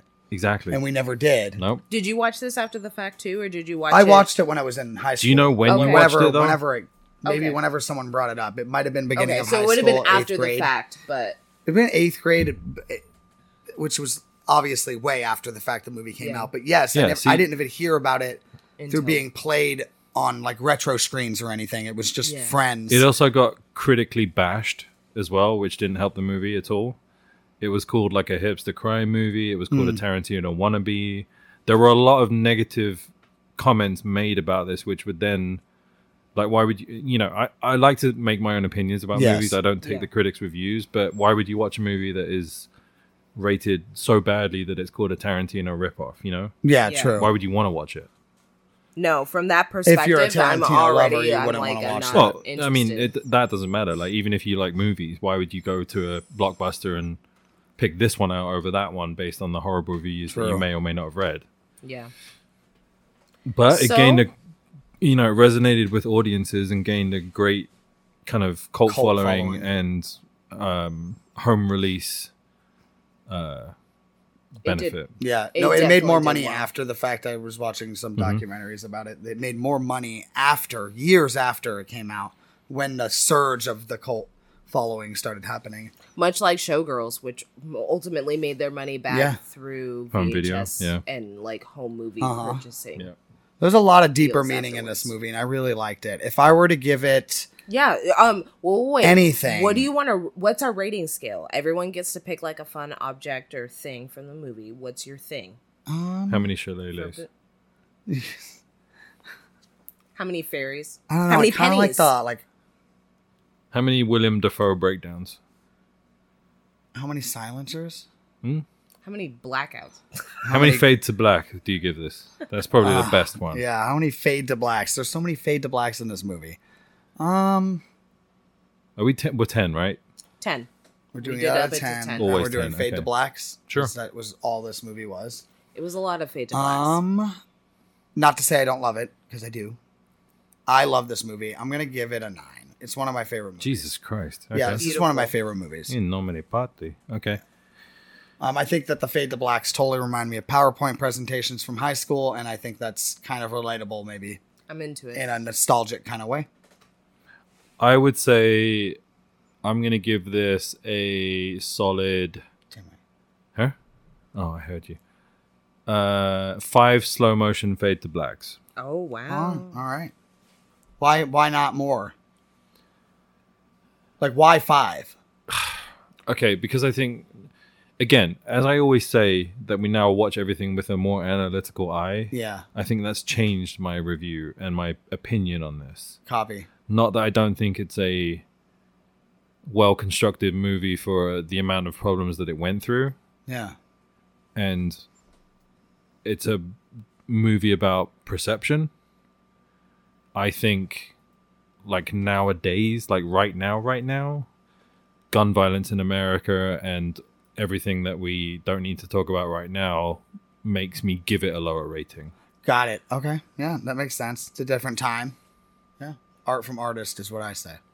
I think it's also fair to opinion. grade it at the point that you're in right now, because that rating would have changed. Total. That's what I'm saying. Oh my God. Different 120 time. years Different ago, time. I would have said this is my favorite movie. Yeah. Yeah. Still is one of my favorite movies. It just brings back, I think, for me, nostalgia makes me rate higher.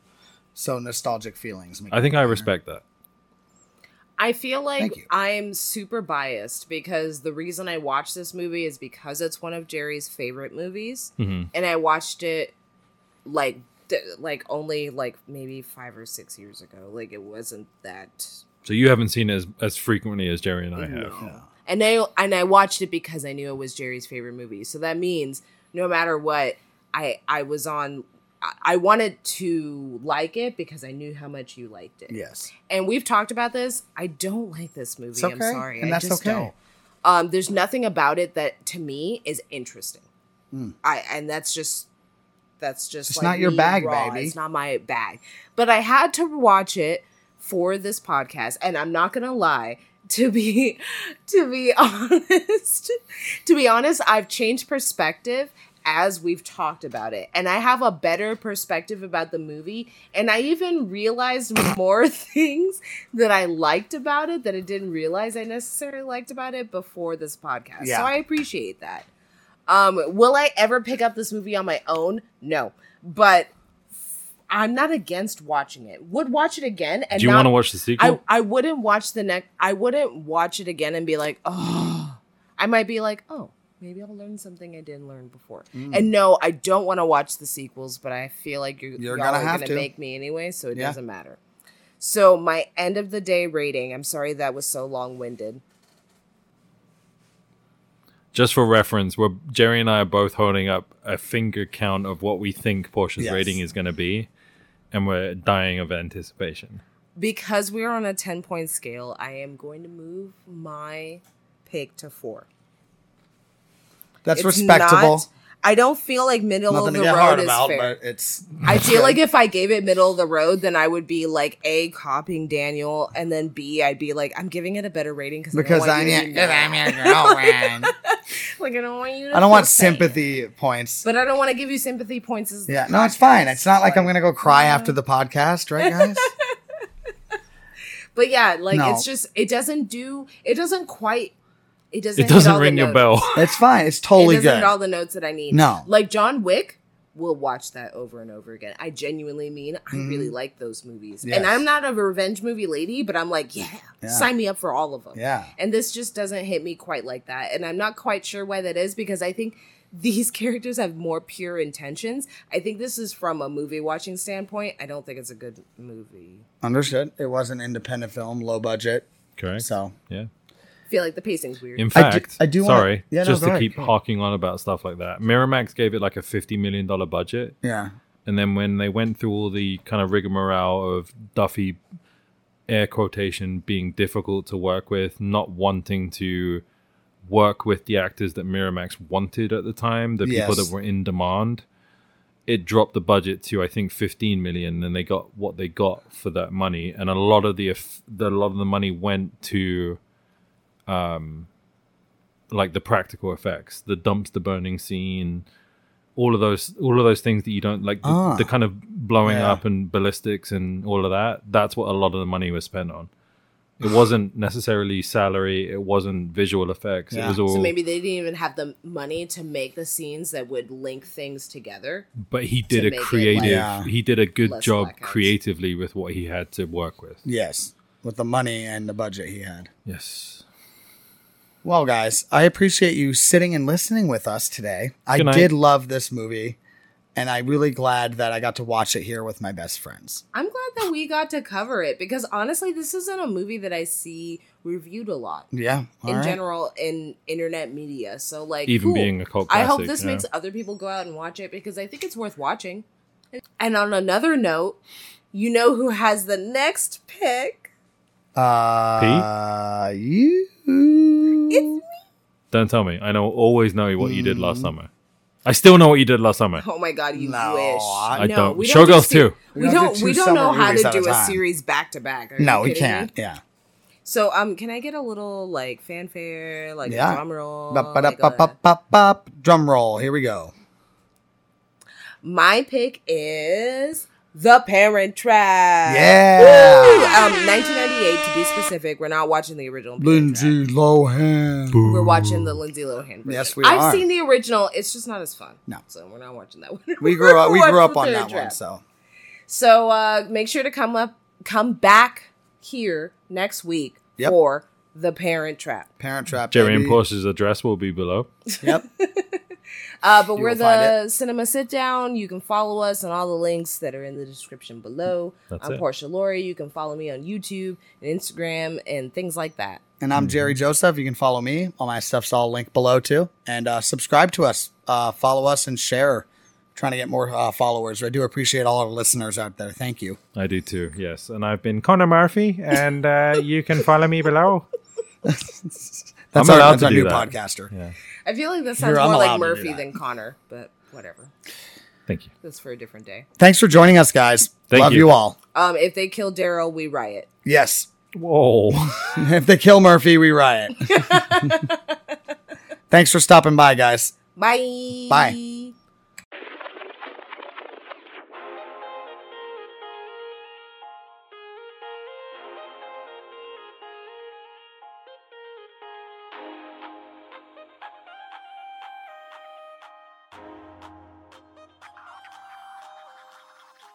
I never thought